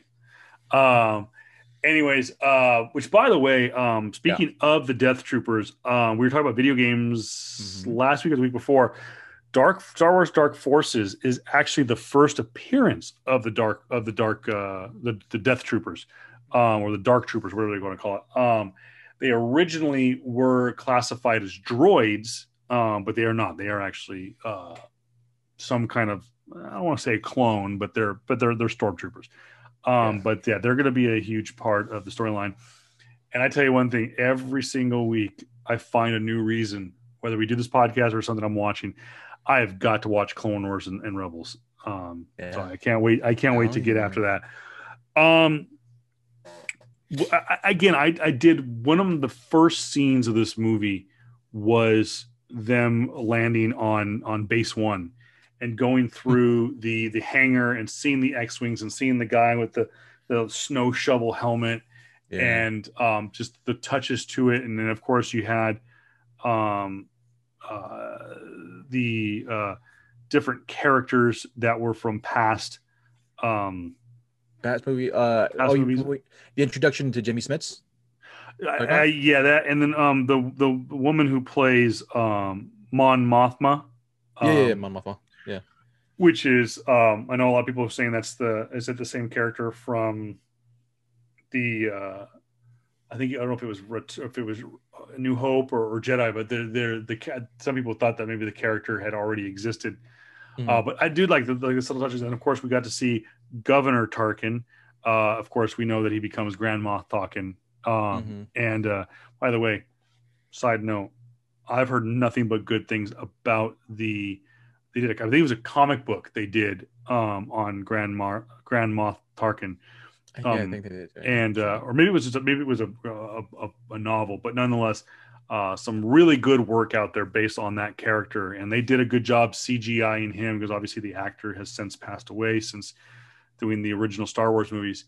Yeah, but they did a great job on the CGI work on him. But I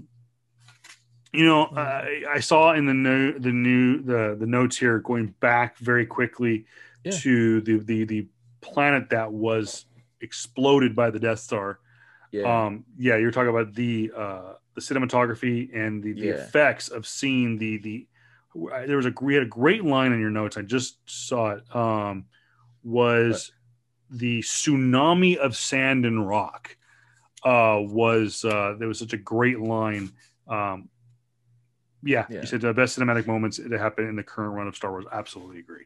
It was so cool. And to me, the pacing was really, really well done, because one, this is the first time Jyn Erso has seen her dad. When Saw takes her back and to his thing, and she shows him, and he shows her the hologram and sees him the first time. I love the juxtaposition of the two scenes, because one, you had the Death Star literally above you, and he's talking about it, right? He's talking about there's, it's you can kill it, you can destroy it, there's certain things about it, and you see very much a battle on, not battlefront on two fronts, but like a scene in two fronts type of thing. Well, I love that, because like you have this, you hear Mads and him talking about the Death Star, then you see Vision the Death Star, you see the scene of it, just looming over this planet, and just seeing this huge freaking thing now. And this is the first time we see it since the original trilogies, where we see the Death Star in action, like being gigantic, being such a domineering and such a immense presence, that, as it should be, is something to be freaking feared. And I'm so happy that this movie really touched upon that and showed that, and had and the type of lows and levels that Daddy Urso, that Father Urso had to do, Papa Urso had to do. Are you at that? Which part of the movie are you on right now? Because there's a dogfight. Okay, so here's the thing that kind of not took me out of the movie, but like my second time or third time watching it now, took me out of the movie a little bit. Her takedown of the stormtrooper was so weird, dude. Must have missed that part. Dude, when she's out, when she figured out that Cassian's is there to kill my dad, she goes up and sneaks past Cassian for some reason, and goes to and makes her way to the actual landing dock, right? And she silently sneaks behind a stormtrooper in the rain, and it looks like, from my position or the camera position, she grabs the gun, and the stormtrooper does this amazing sell of like, oh, and he just flips forward, hits the ground, and falls backwards. And to me, missed that part. Dude, I want you to rewind it and look at it, because it looks like, honestly, she just grabs the gun, and the camera was so high, it probably didn't show her lower arm, like maybe sweep the guy's feet or something. Oh, okay. Like even in that position, you don't really see it. So I'm like, okay, they're gonna try to Peggy Sue her maybe just a little bit, right? Just for story's sake. I get it, right? So that was weird. What I did like, and you brought a great point here in the notes too, was that there are no Jedi in the movie, and there are no Force enhanced per se characters. Now, we just saw a scene though with I believe it's Donnie Yen's character. Donnie freaking Yen, man. Hell He's the blind. He's the one that can't see. Yeah, yeah. Okay, He's basically Zatuichi. Yes. If you don't know who Zatuichi is, we got culture up, my dude. So but is it Sharut in Imwe? Yeah. There's a moment where he because he has of course the big tagline in the movie, of course, is "I am the force is with me." So he's blind and he is able to, kind of like in the end of A New Hope, where Obi-Wan tells Luke, "Use the Force, Luke. Take the camera off, and just feel it. Like now, shoot the proton torpedoes, and they go down the exhaust tube. Blah blah blah. Bam." There's a moment where he takes the crossbow and he just like, okay, now, boom, and shoots and knocks down a TIE fighter. And I know that there were people that bitched about that. And I'm like, okay, what's more realistic? That or a farm boy from Tatooine who's had a week's experience flying one of the most sophisticated starfighters in the galaxy, the Xwing, and is able to shoot not one but two photon torpedoes down an exhaust tube by using the Force. And you guys sit there and talk about how A New Hope is one of the greatest Star Wars movies of all time. You first off, fans, expand disbelief. Okay, let your mind at ease. Enjoy the movie. Okay, if you want to bitch about things, wait till we get to The Last Jedi. And can we kind of just rewind that a little bit even further to our introduction of Chirrut, or to my dude Donnie Yen, which sadly, well, not sadly, but this is the best American movie he's been in. Sadly, there you go. And even though he's been in Mulan, I think all the above was in Mulan. I still haven't seen it. I want to watch it. I still haven't seen it. Yeah, I'm gonna have a rant. I'm gonna heal. No, I'm gonna need the whole freaking. Take a deep breath. I'm gonna need a whole episode for a rant for that one. But Donnie Yen, right? Because here's the thing with Donnie Yen, and specifically Hong Kong actors or people who are from the Chinese cinema film, right? Hong Kong's fighting film, they love wide shots because they want you to see the action. What they do with Donnie Yen, give him wide shots, let him do his work, and have everybody else. They're basically in bumper gear anyway. Let him hit you. Let him hit the fuck out of you. Let him do his thing. You sweep. You sell. You do all these things, and you make Johnny look good. Not Johnny. You make freaking Donnie look good, right? Yeah. You make him look good. He makes you look good, and the film looks good, which they do when his first scene. When they had that initial bout with the stormtroopers there. Back in I think it's Jaren. I'm pretty sure the place is called Jaren, right? But we're introduced to both his character as well as Baze Mabus, who is done by Zhang Wen, who's acted by Zhang Wen, and Donnie Yen, man. Man, I wish he was 30 again and was able to do American fighting movies with him, dude, because that man is a legend, absolute legend. Yeah, his force powers. He I can't say he has force powers. I say he's force. I can't say I don't think he has any force influence either. I do believe that he is more so force religious. Yes, force spiritual. He is. To me, it's no different than when you have, again, going back to A New Hope. And again, this is where we'll get to next week, but foreshadowing. You have Luke Skywalker had the lightsaber for about 20 minutes, and he's using that blast droid, learning how to use a lightsaber, and Obi-Wan tells Luke to put on the blaster helmet with the shades on, and he takes a blaster to the side. Then he goes, kind of refocuses, boom, boom, boom. And he makes the comment, "Hey, I can almost see it." And so I don't know if necessarily they think that's a force power. I think that is, again, using the Zen like religious aspect of the Force, Mm-hmm. And it's just like no nothing else. I mean, just like anything else with anything that's Zen related nowadays, you can sit there and kind of like you meditate, and Mm-hmm. you can with your eyes closed almost see something kind of come to you. So maybe it's not necessarily Yeah. a force power, but a Yeah. using the force to center Yeah. one's mind. I think, yeah, it's definitely very much like, I forget which book. I don't know if it was a book that broke it down or something else, but like the force, when they say midichlorians or whatever it's called, right? It's all around you, right? Yeah, I think those, I would like to believe that the people who are, even though they are force deficient, people like Don Yen's character are able to sense the force or even see the force in a certain sense, right?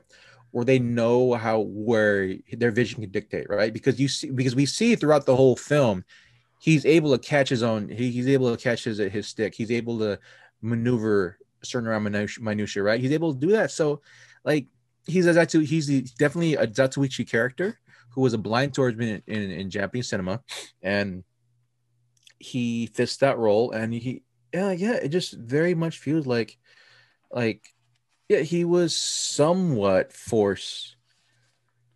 Yeah, it's for spiritual, man. I think that was it. It very much fits into that Zen, into that yin yang type of thing where you're one. It's free flowing. That the force is a free flowing thing that you can not just tap into, but more so be one with. And yeah, that's just the whole essence of his quote. I'm one with the force. The force is me. Like, exactly.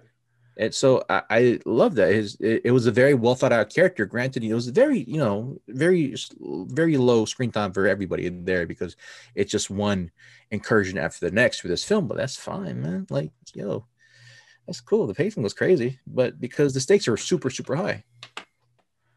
That's what we're going with, man. We're at the scene on Mustafar. Oh, I almost forgot about this when I was looking doing my research. I'm going, why when they were on Mustafar, and it's at Darth Vader's temple, which of mm-hmm. course we saw in Revenge of the Sith. Which is, Um, I wrote in the notes there saying that, man, he had a whole ass base on it.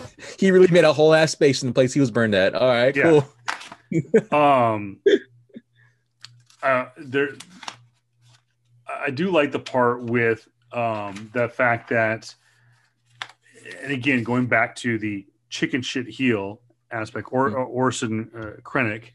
Mm-hmm. Um, I like that. Be careful. Do not choke on your aspirations, director. Mm-hmm. I know it's quippy, whatever, but I liked it because it really did. And going back and looking at it from that vantage point, that the character is just that. He's a sniveling, Yeah. weaselly, just despicable character Mm-hmm. that thinks his shit doesn't stink because I delivered you this grand design, this great weapon, and yada yada yada. And Darth Vader, who is an all-knowing, basically was a Jedi. Now he sees the ways of the Sith. Mm-hmm. He knows. Don't rest on your laurels. Don't just go base. Yeah, it's a great weapon. Cool, great.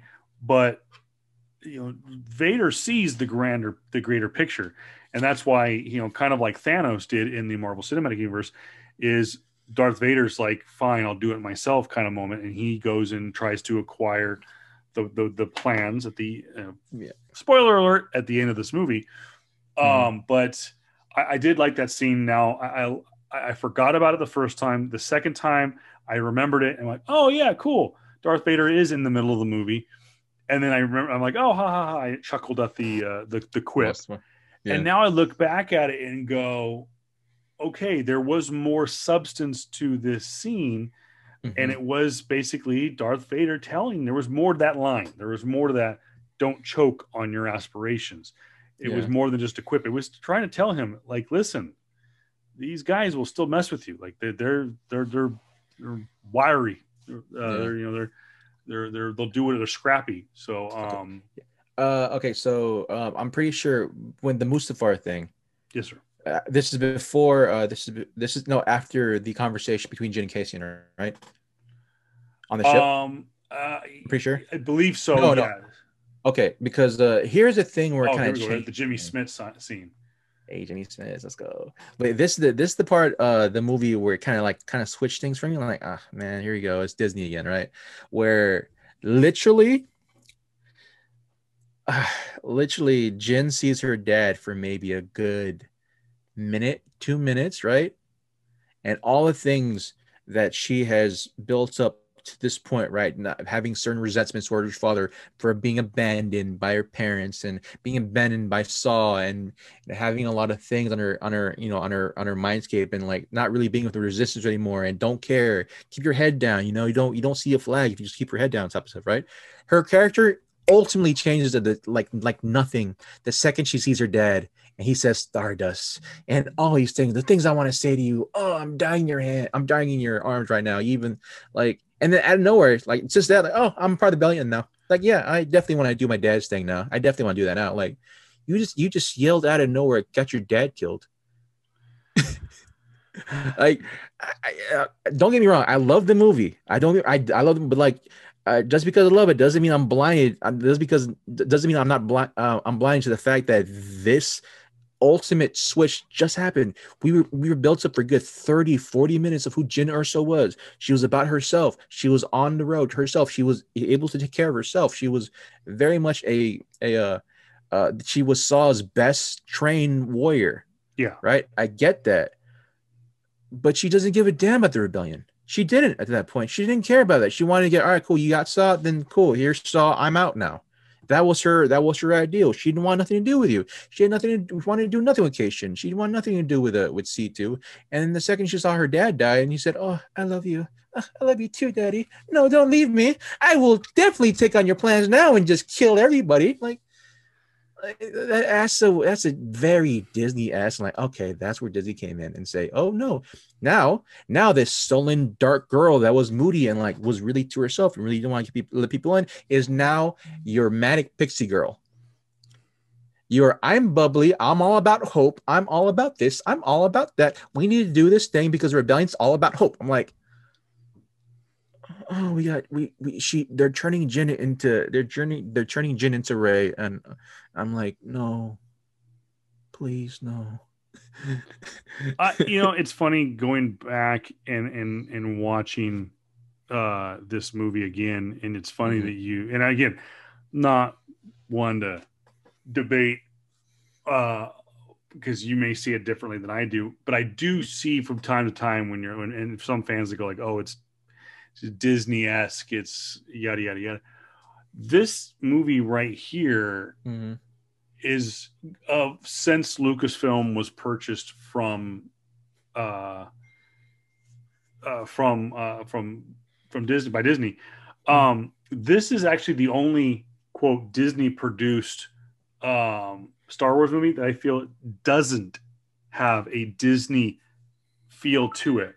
Matter of fact, the prequels, which had nothing to do with Disney, as a matter of fact, it was produced by 20th Century Fox, had more of a Disney feel to it than this movie. Solo had a little bit of a touch of Disney to it, but I think that that was at the beginning and it got grittier towards the end and let it like stop. Just let it be what it is. You don't, to me, and like you said, you go back to your notes where you talked about there's no Jedi. This is one of the first movies, and then it kind of fell into a pattern. It created a new pattern. But this one seemed different because, they have the heroine. They have, Jyn Erso. I always forget. I always want to make sure I get her name correct. Jyn Erso. Jyn Erso. No. I think that you could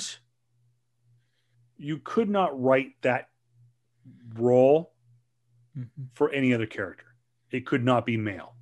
Honestly, I don't think that you could have the same emotion of that character and flip it and have it be a son to his father. It wouldn't work. It has to be a daughter. It has to be a female. So everyone's like, oh, it's a whatever. Like, it's them pushing an agenda of female, blah, blah, blah.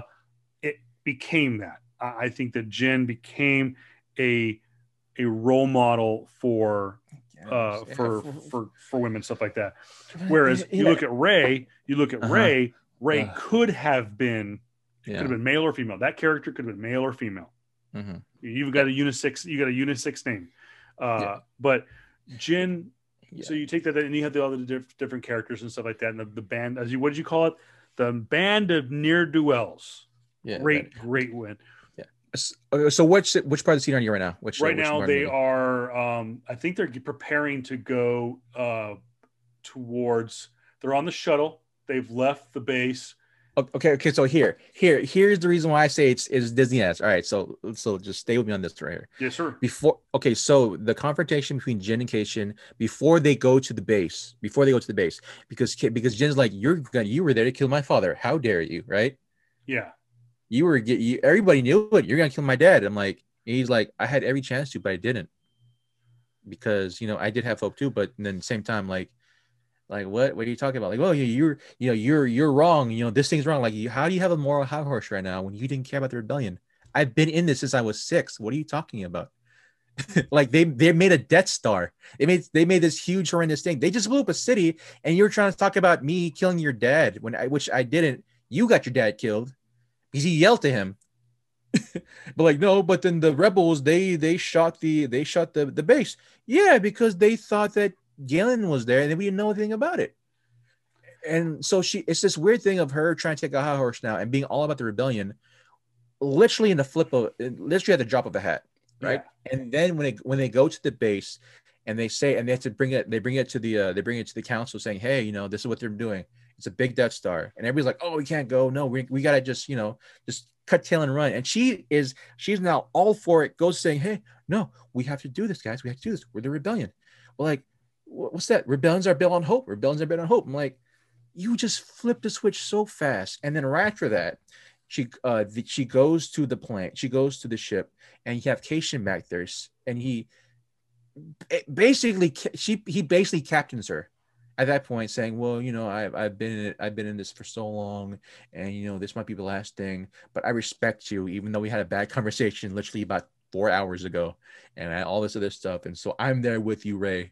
I'm like, oh no, they're Disneying it. They're Disneying it. They're really trying to try to prop up this girl now, who's definitely a manic pixie girl now, a manic pixie dream girl, even though she's the main character of the plot.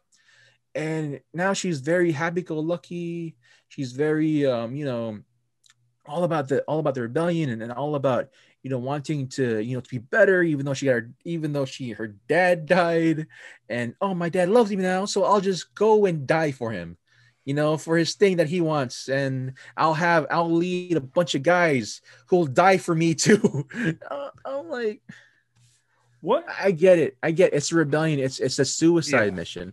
And I definitely want, when she makes a speech to all of them, I really, really wanted just for a guy to say, so what? Are you a Suicide Squad now or something? It does.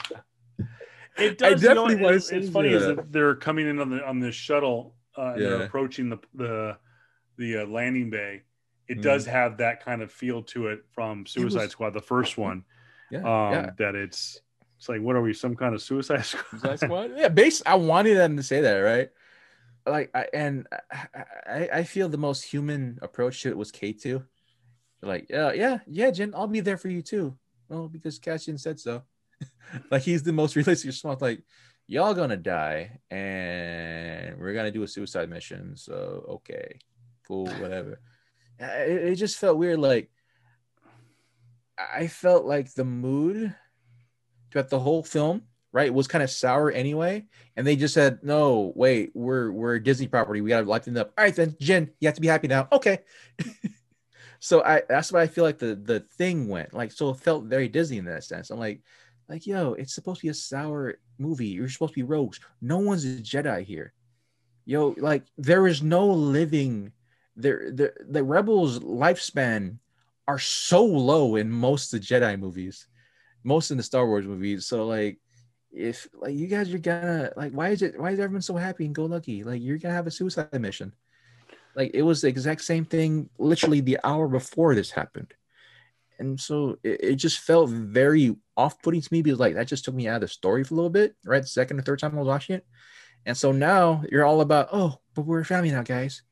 I said some stuff with my dad, but now, I'm happy and I want to go, go do his thing by go to this planet where it houses all the stuff and we're going to go get it. And then we're going to destroy the Death Star. Yeah. I'm like, These that's not something to sets, be happy about. these sets are also, by the way, are incredible. And I mean, I Yeah. know that most of them were digitally done, but they look so much better. And again, I guess it's a testament to the um, technology of the day that they're so much better than um, the prequels and whatnot. Um, you know, Which planet were they on again? they are. This is the climax of the movie. Where this Yeah, is a Scarif. the Scarif. Yeah, sure. This is the third act, which thank God it happened this way. To We've me, got about 45 minutes left into this, so we're gonna if we get to the end, we get to the end. But okay. Again, going back to what I said at the beginning of the show, the way this ends, to me, I look at it this way. It's like, if you're the producer of the movie, you go to Kathleen Kennedy and say, listen, do you have any intentions of using any of these characters in canon over the course of the next whatever set of films? Are you going to do anything else with them to progress their character? I could get doing a prequel and telling the story of Jen Erso, but I think if this has done enough job, are you going to do anything with Jen Erso down the road? No. Okay, we're going to kill her off. And to me, when I first saw it, it felt that way. That they killed her off just because they had no further use for her. And it became, to me at first, I'm like, oh, that's a bummer. Like she became just a throwaway character. And then I watched it. I'm like, no, you can be a main character. You can be the main character and die in your movie. It can happen. And so the second time I saw it, I'm like, okay, I get it. But to me, it just the way it ended, it had so much of it. It just reminded me of Deep Impact for some reason. And it kind of just the ending scene with the Death Star and stuff like that. Yeah. I don't know why this just made me think of when they're coming in for a landing on the base. They act so surprised when they see the AT-ATs later in this scene. That how do you not see something like that? I mean, you got to think about it per scale. An AT-AT is the size of a base. I mean, it's a huge. The Imperial Walker is gigantic. I mean, there's a picture of it to scale that's the size. I mean, it dwarfs palm trees. These gigantic palm trees.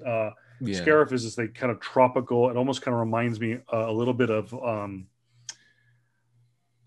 when they're coming in for a landing. Kind of reminds me of Abu Dhabi and whatnot. But these AT-ATs, these AT-ACT walkers are the size of, they're probably about 7-8 stories tall. Yeah. If you're coming in for a landing at a base and you have this, you don't see them. this gigantic tower of a base that's the size of the building in the UAE, and you can't see a 7-story freaking vehicle, and then act surprised 15 minutes later when it's blowing you out of the off the ground. I still like that. That was kind of cool. Yeah, it was. I mean, okay, so this is the part where I got pulled back into the movie when people started dying. You would, of course. They call you the Dark King. No, but here's the thing, right? Because like, okay, because my thought process is like, it's gonna be very much that whole, dreamscape. Oh, everything's gonna make it, and everybody's gonna make it out alive type thing, right? Because we have all our friends and everything else, and we, even though we met each other for the last 6 days, possibly maybe even less, we're all good friends now. We're really close. I'm calling you little sister, so all this stuff, right? I think that's one of the lines from one of the guys. So like, All right, cool, whatever. And then we have K2 die very dramatically. I'm like, wow. No, actually, before that too, the insurrection or them just basically entering the base felt very much like Captain America: First Avenger, Yeah, I was just and I seeing. I just saw that in the love notes, that. and I was thinking the same thing. Yeah, I love that. Like I understand. Like you remember my comment I said before, right? When people have that look, I'm like, oh, you're expendable. I like how the director really, really looked at everybody's faces there before that happened, and really looked at them, right? And you see characters, even though they're not given really names, and some leaders given names, sure, but like you see the guys, you're online with some of the characters, and then you see that, all right, cool, some of these guys, they're gonna die here, or all these guys are gonna die here. Yeah, I'm at that And scene right it, now where they're yeah, ambushing the. yeah, it felt very much cool. All right, then. Now they personalize it with us, the viewer, and we see it. All right, cool. Maybe maybe they can pull this off. Maybe they can pull this off. Who knows? And dang, like the way they're able to go throughout their full on, looks like World War II type of thing. They're storming Iwo Jima somewhere, and they're taking the island, and they're going out doing some tactical ops type of stuff. I like that play. This is how wars are won, sadly, sadly. And yeah, it talks about men on the troops on the ground and stuff, and so that's just, I really enjoy the setup to that scene, and the scene that followed. And inevitably, when K2, Jin and Keishin, they enter the spot, man. This film really shines when they show battles on three different fronts. It Yeah, really does shine. they're prepping now. That I guess they just now found out. Mon Mothma just found out that they had the rebels on Scarif. So now they're Mm-hmm. scrambling the fleet, so to Mm-hmm. speak. The well, there's a little break in the action here. Figured it's no better time than as we get to the end of a podcast. Yeah, mean. And we got a little break in the action, Mm-hmm. and we do the flex pull. Yeah, you gotta show me up there, jackass. We've got here. I've talked about this before. I'm a little behind on my reading, but we have Alex Ross has been doing a great job on some of these covers. I agree. Over the last few weeks, and this one he gets a chance to take a stab at the Star Spangled Man with a Plan. We've got Captain America number 25 still in the Tanahashi Coates run. Really unique story. Again, I'm about a year behind on the storytelling, but I know that Cap took a break during the coronavirus, and they really kind of had to go back to square one. But Tanahashi Coates just absolutely does a phenomenal job. And I hope people right now are going like, oh my gosh, this show's got really ADD all of a sudden. Well, we're taking a break, and I think we'll kind of wrap things up here momentarily. We may not make it all the way to the end of the movie, because I think we've kind of hit all the points that JR and I really wanted to hit on. Yeah. Chick gave me this cover. I mean, put it on my pull sheet and give it to me. Wasn't sure if I was going to like it. And it is Echo, one of the women of color, indigenous characters that they've introduced over the last few years. It's an indigenous character. Okay. This is Marvel Voices Indigenous Voice number 1. That's right. And it is a pretty damn close to a Virgin variant. It's not, but it's pretty darn close. And it is a David Mack cover. Oh, yeah. And it's a gorgeous cover. Some of the best work that David Mack's done. And this... it's like he's been really reveling in like a lot of like Native American-esque covers, like because he's done American Gods, right? And a lot of American Gods covers, as the main character in it actually specifically is Native American, Shadow. and he has like his work on American Gods is amazing. The covers are amazing. Yeah. The this is an older cover, but I think this is actually from a couple of weeks ago. This is a Power Rangers, I believe, number 1. I believe this is a 1 in 10 variant. This is Power Rangers number 1 in 10 variants. And I have the number 2 coming in December. Unfortunately, I was not able to get my Peach Momoko cover, which was a great cover. JR was there when I bought it, but I found out that they only got 3 copies, and I was number 4. Oh yeah, bring it back. Oh. So they're gonna just the Green Ranger. It's a really cool cover, and when it comes out, I'm sure JR got one. Maybe not. You did not get one. Okay. No. The Green Ranger, or is it the Red Ranger one? It's the Green Ranger is the one coming out. Let me see if I can find the picture of it. This is my big get. This is my big get of the. You can't see it, but it's an omnibus of the Monstrous run. Omnibuses and trade paperbacks are in hot demand right now, especially if it's a first print. Obviously, anything in first print is going to be. It was not JR. It wasn't necessarily the Green Ranger. It was the White Ranger.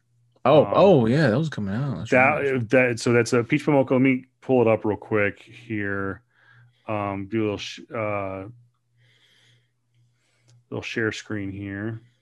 Mm-hmm. And for those of you watching the YouTube video, and again, take this opportunity, get a couple of pieces of work out of the way. Number 1, if you're listening to our audio podcast, get a chance, jump over to YouTube and see some of the visual elements that we add to the show. And of course, right here is the Mighty Morphin number 2 Momoko cover variant that was going for $20 at Comics Island. By the way, get our chance to get our plug in here. If you did not listen to episode number 25, you missed out an opportunity, probably missed all the rules that we put out there to earn your chance for not 1, not 2, but 3 chances at a J. Scott Campbell Art Germ 2-pack of Wonder Woman books. Yep. It's the Art Germ Wonder Woman number 51, I believe, and of course the J. Scott Campbell variant for Wonder Woman number 750, the 60s variant. I will. There we go. What do we got? Omnibus of Monstrous. It's just a cool looking book. Yeah, man. Look, it's a huge, thick ass book too. I love it, dude. It was cool. I just my thing for a minute, but yeah.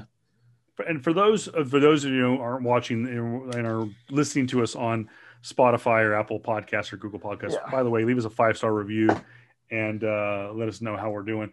For those who can't see it, an omnibus is essentially the complete collection of the entire run of that particular book.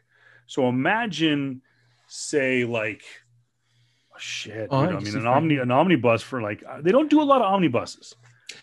Yeah, they don't. It's more like they do a lot of omnibuses specifically for Marvel for like older stuff. Yeah, this is technically a huge omnibus for all of the issue 1 series for this one. Like this, this is. I don't know if people can technically call it I guess. Yeah, it's an omnibus. It's an omnibus. Yeah, it's just like it's a small omnibuses are much thicker than this. Yes, but it's bordering on it. Yeah, it's an image thing. So there you go. It is. I love it. Cool. I love this scene right here. So it's a real quick side note. They're doing they had like a troop transport kind of swooping around, and the guy was shooting out the side of it at the AT-AT. Oh yeah. And I don't know why. It reminded me a lot of Full Metal Jacket. Oh yeah. Yeah, that's I love that's when it really the film really shined for me, because like it was definitely the war on 3 fronts. And you had the TIE fighters, and you had everybody fighting in space, and you had the ground combat on the land, and as well as just some of the air combat too within the planet as well, and that's just really where they shine for me. As well as you had Jin and Keishin and AT and then A no K2SO. K2 died at that point. I'm pretty sure a couple more deaths gonna come by because the tide's gonna turn again. It felt very much. It feels like Gareth Edwards really excels in war films, destruction films. And yet, he did Godzilla. And yet Highland, what's funny is he only has 3 movies to his credit for director work, and the last movie he did was Rogue One. So maybe that's his mic drop. Yeah, he is such a gem, man. And granted, I would love to see if he had full, creative independence to do a director to do. I don't know about director's cut, but more so to do more Star Wars movies, man. But it would have been cool to see him do that. Maybe he has a chance. Maybe he gets a chance at Mandalorian, because they did let Carl Weathers direct. I believe, it was this past week's. No, it could have been this week's, because I think they said that Bryce Dallas Howard directed this past week, but right, I believe they're starting to let some of the actors, especially the ones that have been around for a while, take a stab at directing. So yeah, I know that Bryce Dallas Howard, she did direct an episode last season too. So that a lot of there was 5. For those who don't know about the Mandalorian, there's a 5 director troupe. One of them is Bryce Dallas Howard. Of course, you know her as Claire from the Jurassic World movie. She's also Ron Howard's daughter. The other being Taika Waititi.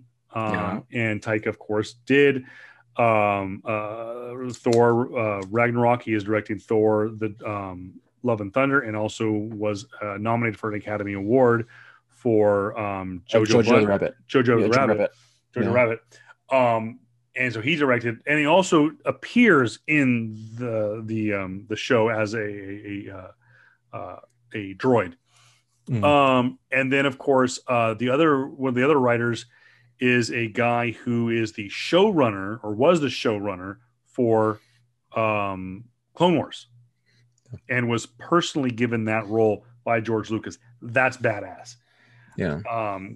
And so, anyways, another flex. I blame JR for this one, because I was there for it. I thought he didn't have it, and I thought he was eyeballing it, so I grabbed it and paid for it. And that was my Peach Momoko Buffy the Vampire Slayer cover. It's a cool cover. It's a good cover. And JR is a huge nut for Peach Momoko. It's one of those styles. It's hit or miss. Yeah. Campbell, for the most part, in my view, can do no wrong. He can, but in my opinion, I like almost every cover he does. I just, my wallet sometimes can only take so much. Art Germ, he's just so good. Was it Derek Chu? Derek Chu is, I love his work. Yeah, he's gonna up there, David Mack is a guy, can't do anything wrong. David Mack, you're paying for art. Yeah, you're paying for art. It's art. Yeah. David Mack he's a guy that should be at the forefront of San Diego Comic-Con. Yeah. And the dude's usually in the corner by himself and usually has no crowd. Yeah. And he'll hold court, and he's a good guy. But Peach Momoko, she's hit or miss. Yeah. And I saw that cover and I've told you, JR, is I've scaled back my quote collecting. I'm not buying as many variants. I'm not expanding my pool list. But I saw that cover and I said, I gotta have it. It's a cool cover. It's very much like Peach's style is very niche. I will say that her style already is very niche, because it's Japanese anime, it's Japanese manga at style, right? And so already that time frame, right? Specifically, if you been a huge fan of just American style cartoons forever, it might be hard to translate into Japanese animation, right? And so and that's all Peach does, man. Peach is, and anime has its own subgenre too, and so she tackles a lot of subgenres in anime as well. For her art style, and it's hit and miss for a lot of them, right? Like her her amazing covers for Power Rangers, right? Where the tearaway of like the cost of the actual Yes. costume and itself, amazing, right? Freaking amazing. But then you have some of her other lackluster ones, right? I think the Jenka cover that she did with it, where it's the upward, it's the camera angles downwards and she's looking upward, right? But it's the pose where it's the Jenka, the Teenage Mutant Ninja Turtle one. That was kind of like a miss for me, right? There's a couple other ones where it felt like kind of rehashes of her old work as well. But at the same time, I do know that she's a well sought out after artist right now by everybody. So yeah, a lot of stuff's gonna look the same for her. And but like every one that started off, I will always say is that spider spot no Ghost Spider #2, where it's the photograph picture of her and as a Spider Gwen. That's the one that started off, man. And ever since that happened, she just constantly been asking. She's been given more work and more work, and so yeah, she's definitely gonna be hit or miss. The same way I feel Archer is hit or miss for me now too, because a lot of his stuff's the same. Yeah. For me, I see that. Campbell, I love Campbell, but he has gone up in the last couple of years, man. But now it's definitely he's in decline because a lot of his stuff is looking the same, or people are seeing that's very much the same artwork now. And but that's fine. That's fine. Like the comic book industry, comic book artists, they always come in waves, man. They like go one artist is hot or one style of art is hot, and then it's a dip, and then you go back to your artist and you go up, it's a dip. It's the same thing. It's a wave. And so collect what you love, man. That's it. Collect what you love, collect what you like, Exactly. and just come listen to us guys, and we'll give you tips of like what to get because if it's gonna get hot or not. Because I definitely called Peach Momoko a long ass time ago.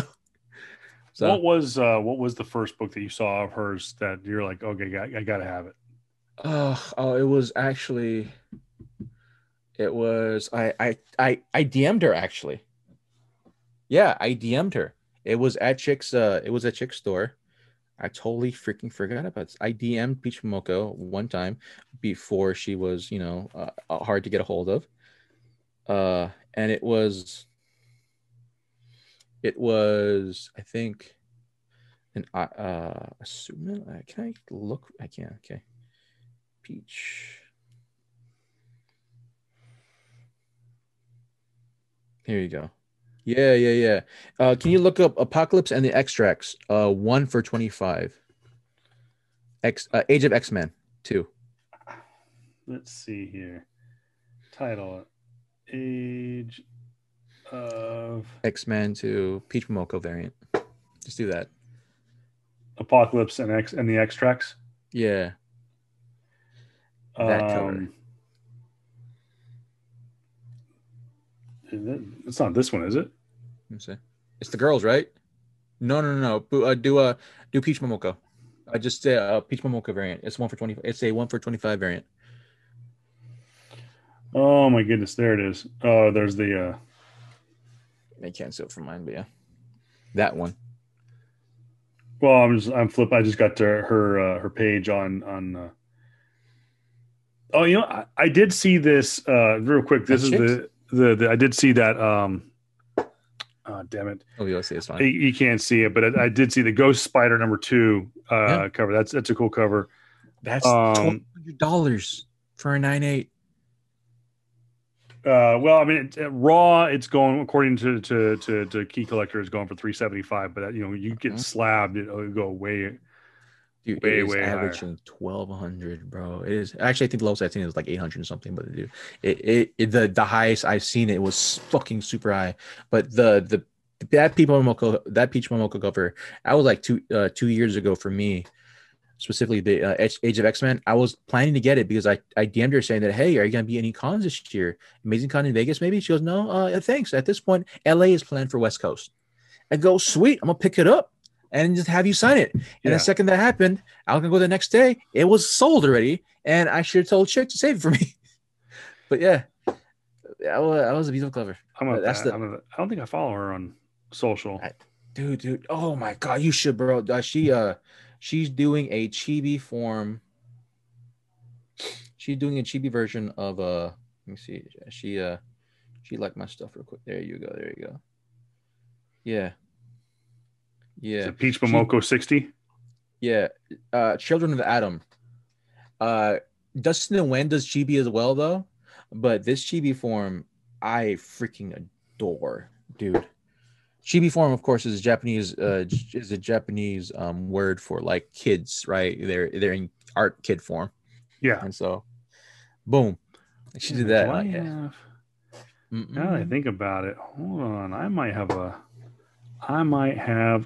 a an in at Comic Con to to meet her. If it's Go. if I think it's ah gosh darn it, now I'm gonna have to find. Yeah, I have Peach Momoko. According to her social media platforms, works on a lot of um, upper deck content. I may have an in with upper deck. Cool. So we're gonna have to. I'm gonna have to flex that connection come San Diego Comic Con next Where are we at right year. now?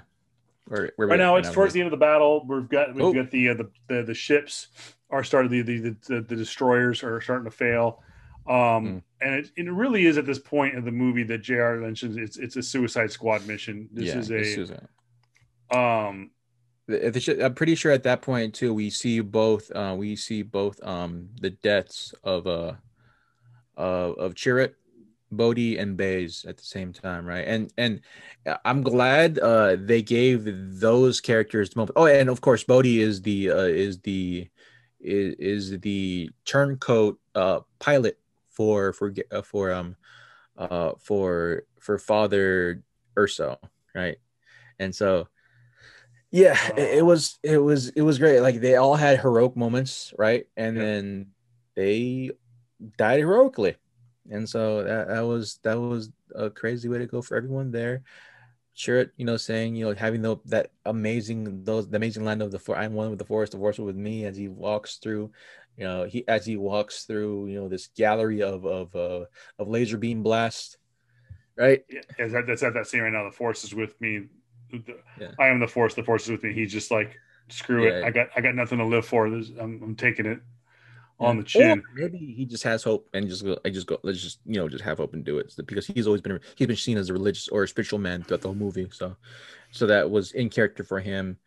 Overall, man, just the scenes for everyone dying, everyone giving all the making particularly having close-ups on all the rebellion fighters made the battles here Yeah, felt had a lot more weight than, to me, honestly, the battles with the new trilogy movies, because you're always focused keenly on either Ray or Finn or Kylo or somebody else, and you never really pay attention to the people who are dying inside of you, the people that's probably been in the war longer than they have. yeah. And so it's cool. I like that they did that for these guys. Like I said, man, I don't know why Gareth Edwards hasn't been getting any more movies to be done for him, man. Like that right there, just small minutia stuff like that is really good for me. It does really good for me. And yeah, since everyone's falling in battle, like my opinion changed. Like, okay, this movie's good. I like that scene where they take the Corvette Oh yeah, and they ram the battle star or the destroyer rather. um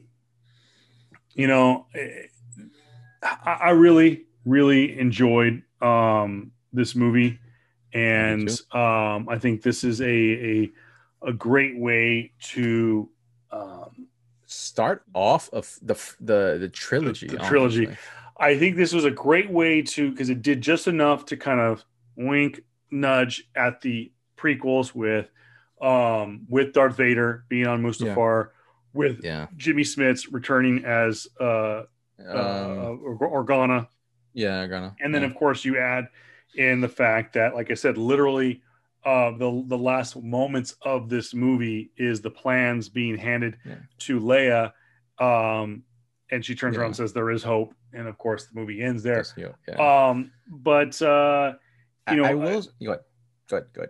No, you go ahead. I got to pull it up real quick. Okay, I will say, how do you feel about Jin's... Okay, so... it feels like it's on brand for the movie where the person to finally kill off, what's his name, um, the bad guy, the final confrontation. Oh, I had it written down too. What am I doing? The final confrontation between, uh, the final confrontation between him, between Jin and what's his name, I think that's where they're at right Krennic, now. Krennic, yeah, Krennic, right? And yeah, Jin looks like she's in the bad position. She's supposed to go up there and and set the satellite array in order for them to download the plans, right? Plans. Yeah, and Jin doesn't kill him. Her revenge was giving the plans to the rebellion, and she wasn't able to herself uh um have revenge and take out the man who basically had her parents killed. And I feel like this is on brand for the movie. It feels like it's bittersweet. Like it's very bittersweet. And I like that feeling because like man, like a new hope, like they gotta really destroy the Death Star now. And we know now that yeah, absolutely. That everything they've done and sacrificed up to that point now leads to the rebellion, having this amazing victory against the Empire by destroying the Death Star. And thankfully, when they do die on the beach, I'm so glad they didn't freaking try to push in some freaking corny ass romance scene. Yeah, I did like that. I was like, I almost was gonna like the whole movie was like, are Ugh. these guys gonna get together? Are they gonna get together? And I'm like, I'm kind of glad that they don't. Like So they've been it was weird like because they've been giving each other looks through that whole time too, right? I'm like, come on, don't. It's kind of corny at that point. And then they don't. They just hug and like they are like, all right, cool. Maybe they just see each other as like as really just individuals. Like, all right, cool. We gave our lives to this thing, and we're gonna die in a blaze of glory as this mega nuke comes barreling towards us. Cool. And then yeah, it was a fitting end for me. It was really good. It was a really fitting end, and it had weight. Sacrifices had like the sacrifice here had weight. Let me yeah, repeat that. Let me repeat that. In Star Wars, when you sacrifice yourself in order for you to save your friends or in order for the rebellion to continue, it has weight. It has weight. what It a has weight, Rian Johnson, Last Jedi. the menacing moon that Mhm. hovers above the horizon has now come, and we hear the ominous Oh, something has just entered into our atmosphere from yeah. hyperspace, and there is the Death Star. Are they really going to fire upon themselves? Does the Empire have it Oh, in them to take out a Imperial base? So, um, absolutely. Yeah. anyways, kind of end on because we've talked about the ending, Yeah. so to speak, with them blowing up um, uh, with Yeah. Mustafar and Yeah. whatnot. None of Mustafar, but yeah, the place Mustafar was the other planet. How do you feel actually about finally seeing the man himself in action? Oh, seeing Mother Darth effing Vader. Vader. Yeah. I liked it. Yeah. I, I'm I thought it was perfect. Sorry, someone tried to take over my TV. And we have seen the Death Star um, fire upon the planet. Mhm. That being what's it called? Oh my goodness.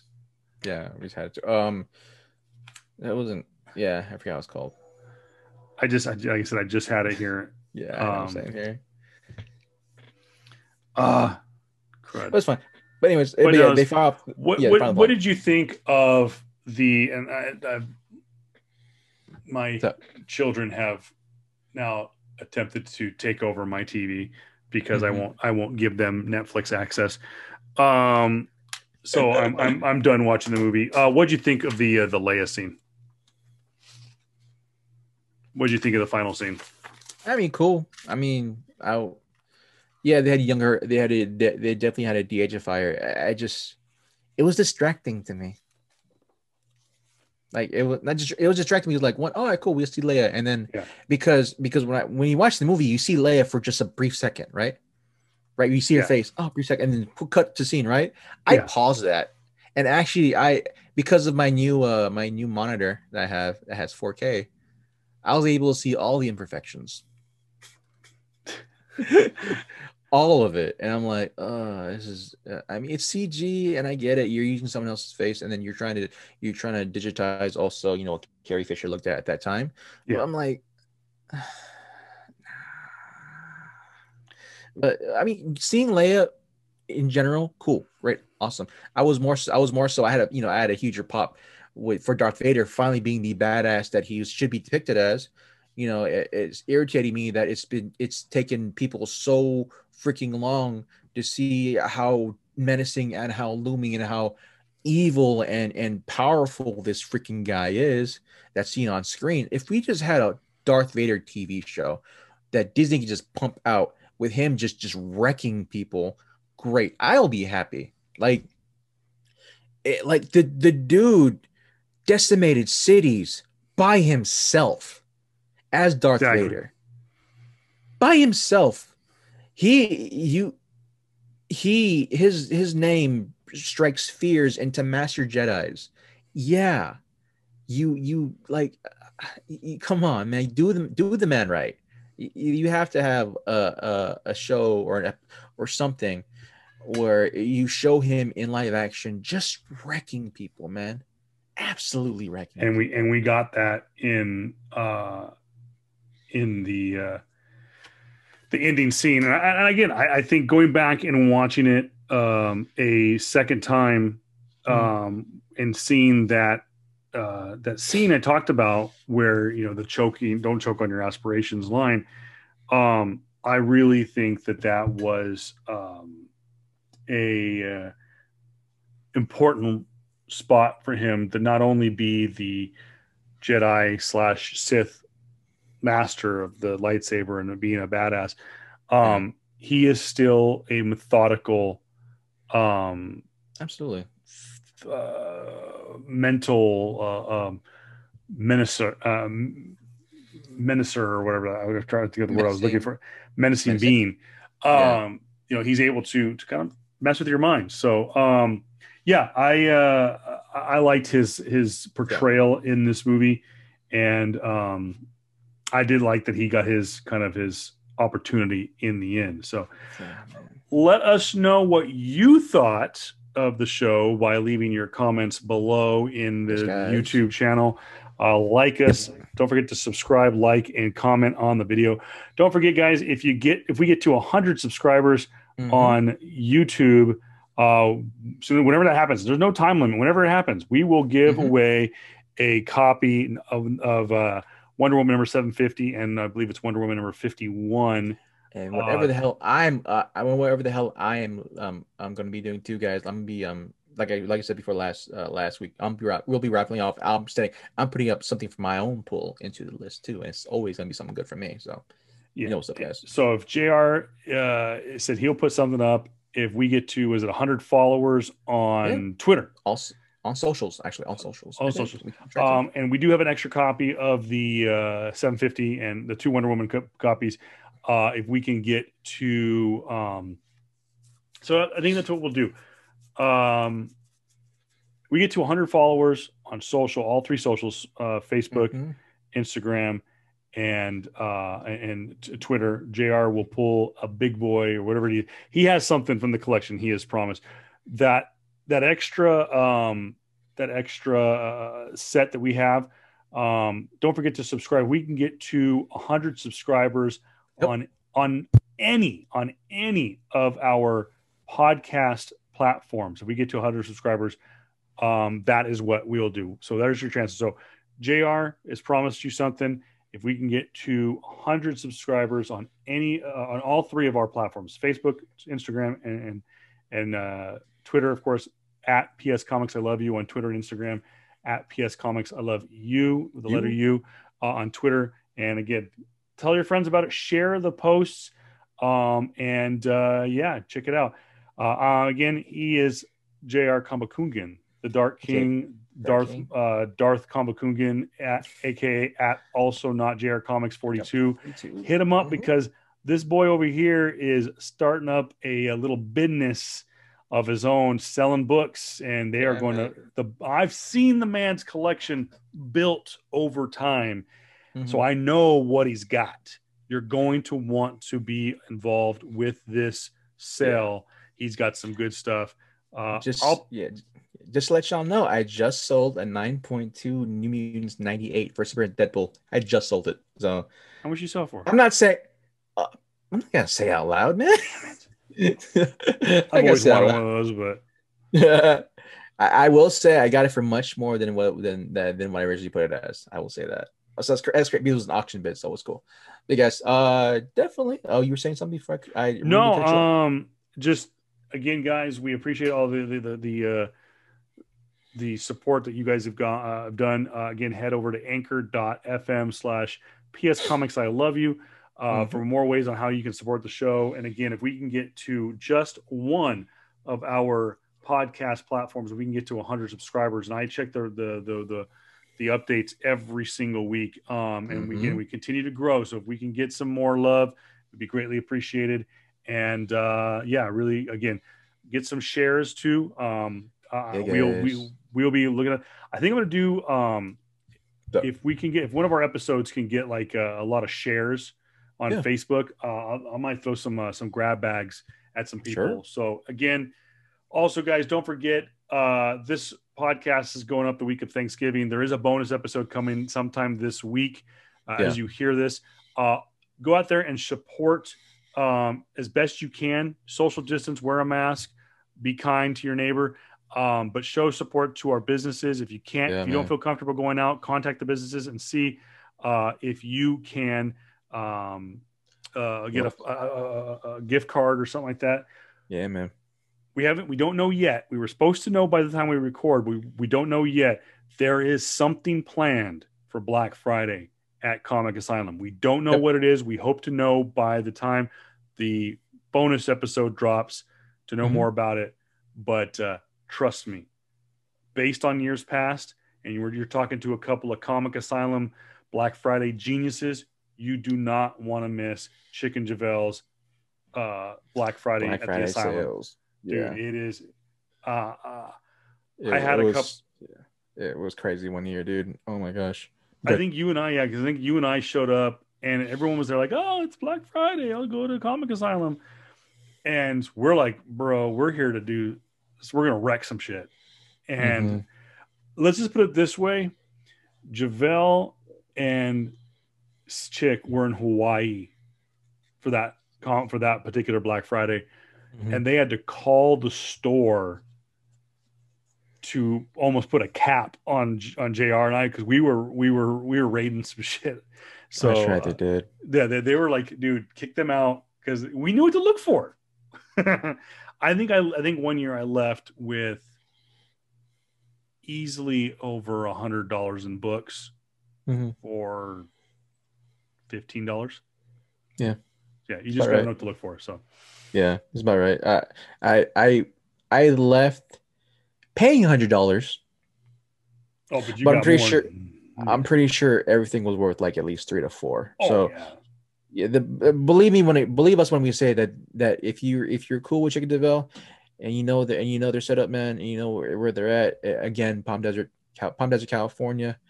They're up there at Comic Asylum, man. They'll take care of you. If you take care of them, they'll take care of you, type of thing, man. And just be respectful, be kind, and definitely, guys, we will definitely get you that next podcast. I'll hopefully drop next couple of days. I'm doing research right now as we speak because it's going to be all about the gift guide for the nerd in your family. Yeah, guys. Anything else to add, my dude? I do not. Again, Rogue One, fantastic film. Highly recommend it. If you haven't seen it, what's wrong with you? It's a Star Wars movie, and it's badass. Highly recommend it. To me, it is up there. A New Hope is my number one. This is my rankings. A New Hope, Empire Strikes Back, The Force Awakens, Rogue One. after watching it again last week, Solo, I actually brought up 3 spots on my list to number 6 between Rogue One and Return of the Jedi. But Jareth, based on what we have seen so far, we have seen the entire prequel trilogy. We have now seen the 2 spin-offs, so to speak. So we've seen 5 movies. What's your number 1 so far? Rogue One, 2, Solo, 3, Episode 3, Revenge of the Sith. Yeah, that's kind of what most people have. So if you're keeping track at home, thanks everybody for supporting us, and we will see you in the bonus week.